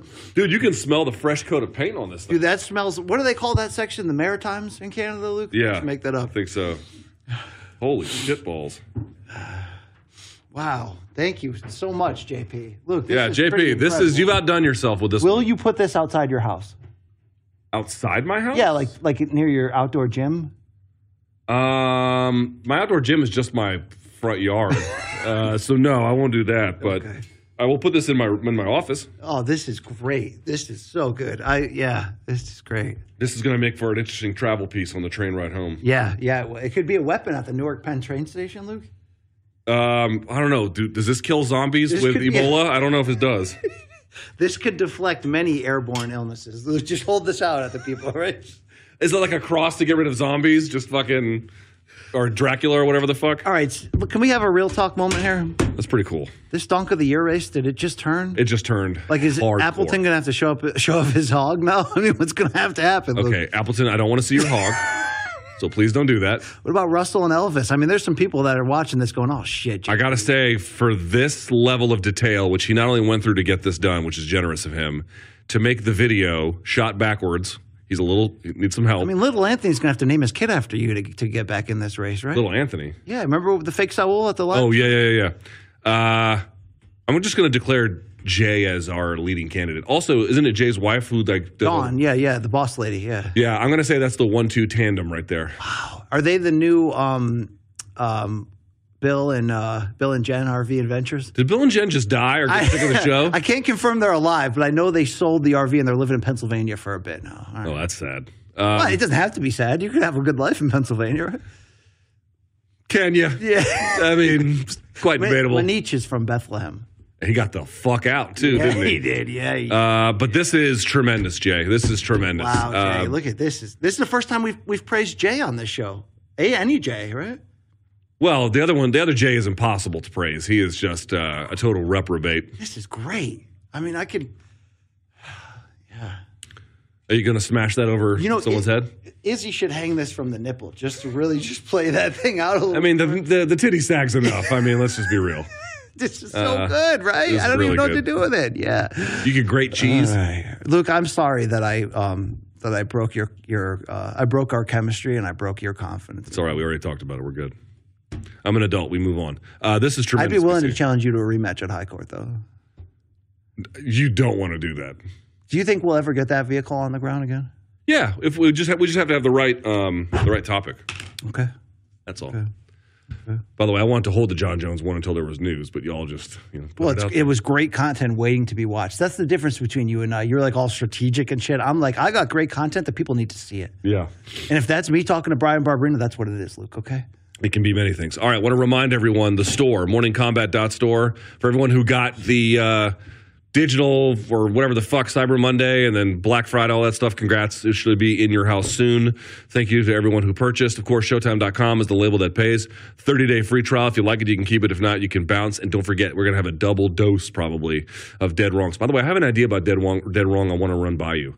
Want me to do it right now? Yeah. I have an idea about it. Or in true recent history of the show, you should just activate the idea without asking your co-host. And that works out great between us, it turns out. No, seriously, here's my idea. And I think we have to flesh it out a little bit, but it could work. I love Dead Wrong, but one of the problems with it is it ends up being a little bit pedantic and a little bit silly. It's like, oh, the capital of this state was X. And it does allow, we're the rare show that gives people a chance to dunk on us. Right. We'll throw you the lob. I don't mind the dunking, actually. In fact, I think the dunking is essential. You need the audience to do that. I don't mind that. But I kind of don't like that it's all about like, oh, you said it was UFC 107. It's actually 108. Right? Where you get these sort of small marginal things wrong. What about a Dead Wrong where someone records, and it has to be narrow, a 60-second video making an argument that we're wrong about something we've said. And we have to argue So it's back. not fact-based as much as it's opinion-based, but here's some facts to fuel my opinion better. What do you think about that? We have to flesh out how it would work. Do you like that idea? I do like that idea. And by the way, while they're like reading you the riot act, you could put either your face or my face on camera getting lectured, you know? I think it's a pretty good idea. I like it. If you guys like that, email the show, morningcombat@gmail.com. We could still do like, hey, if we said it was 107 and it was 109, that can still be on the board. But like, I want to have a part of the show, a little bit of a give and take, huh? Between us and the audience. I kind of like that idea. All right. I'm willing to give and take with you at any time, Luke. Like that free throw contest I did against you. I was willing to give and take. Which I won, but did you? I haven't seen anything. Yes, I did, I haven't fucker. seen anything. I haven't seen any proof. All right. Well, that is it for us today. BC, any final thoughts?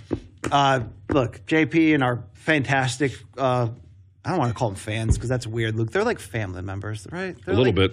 Coexisters. They're people who are walking through this world, the ups and downs, the growth of men, and even sometimes women. We're walking with you guys, okay? I mean, they pay us well to walk with them, but still, we're walking with you guys. This is life. Things happen. Friends fight sometimes because maybe one person wronged the other. Okay, can you stop with this nonsense, please?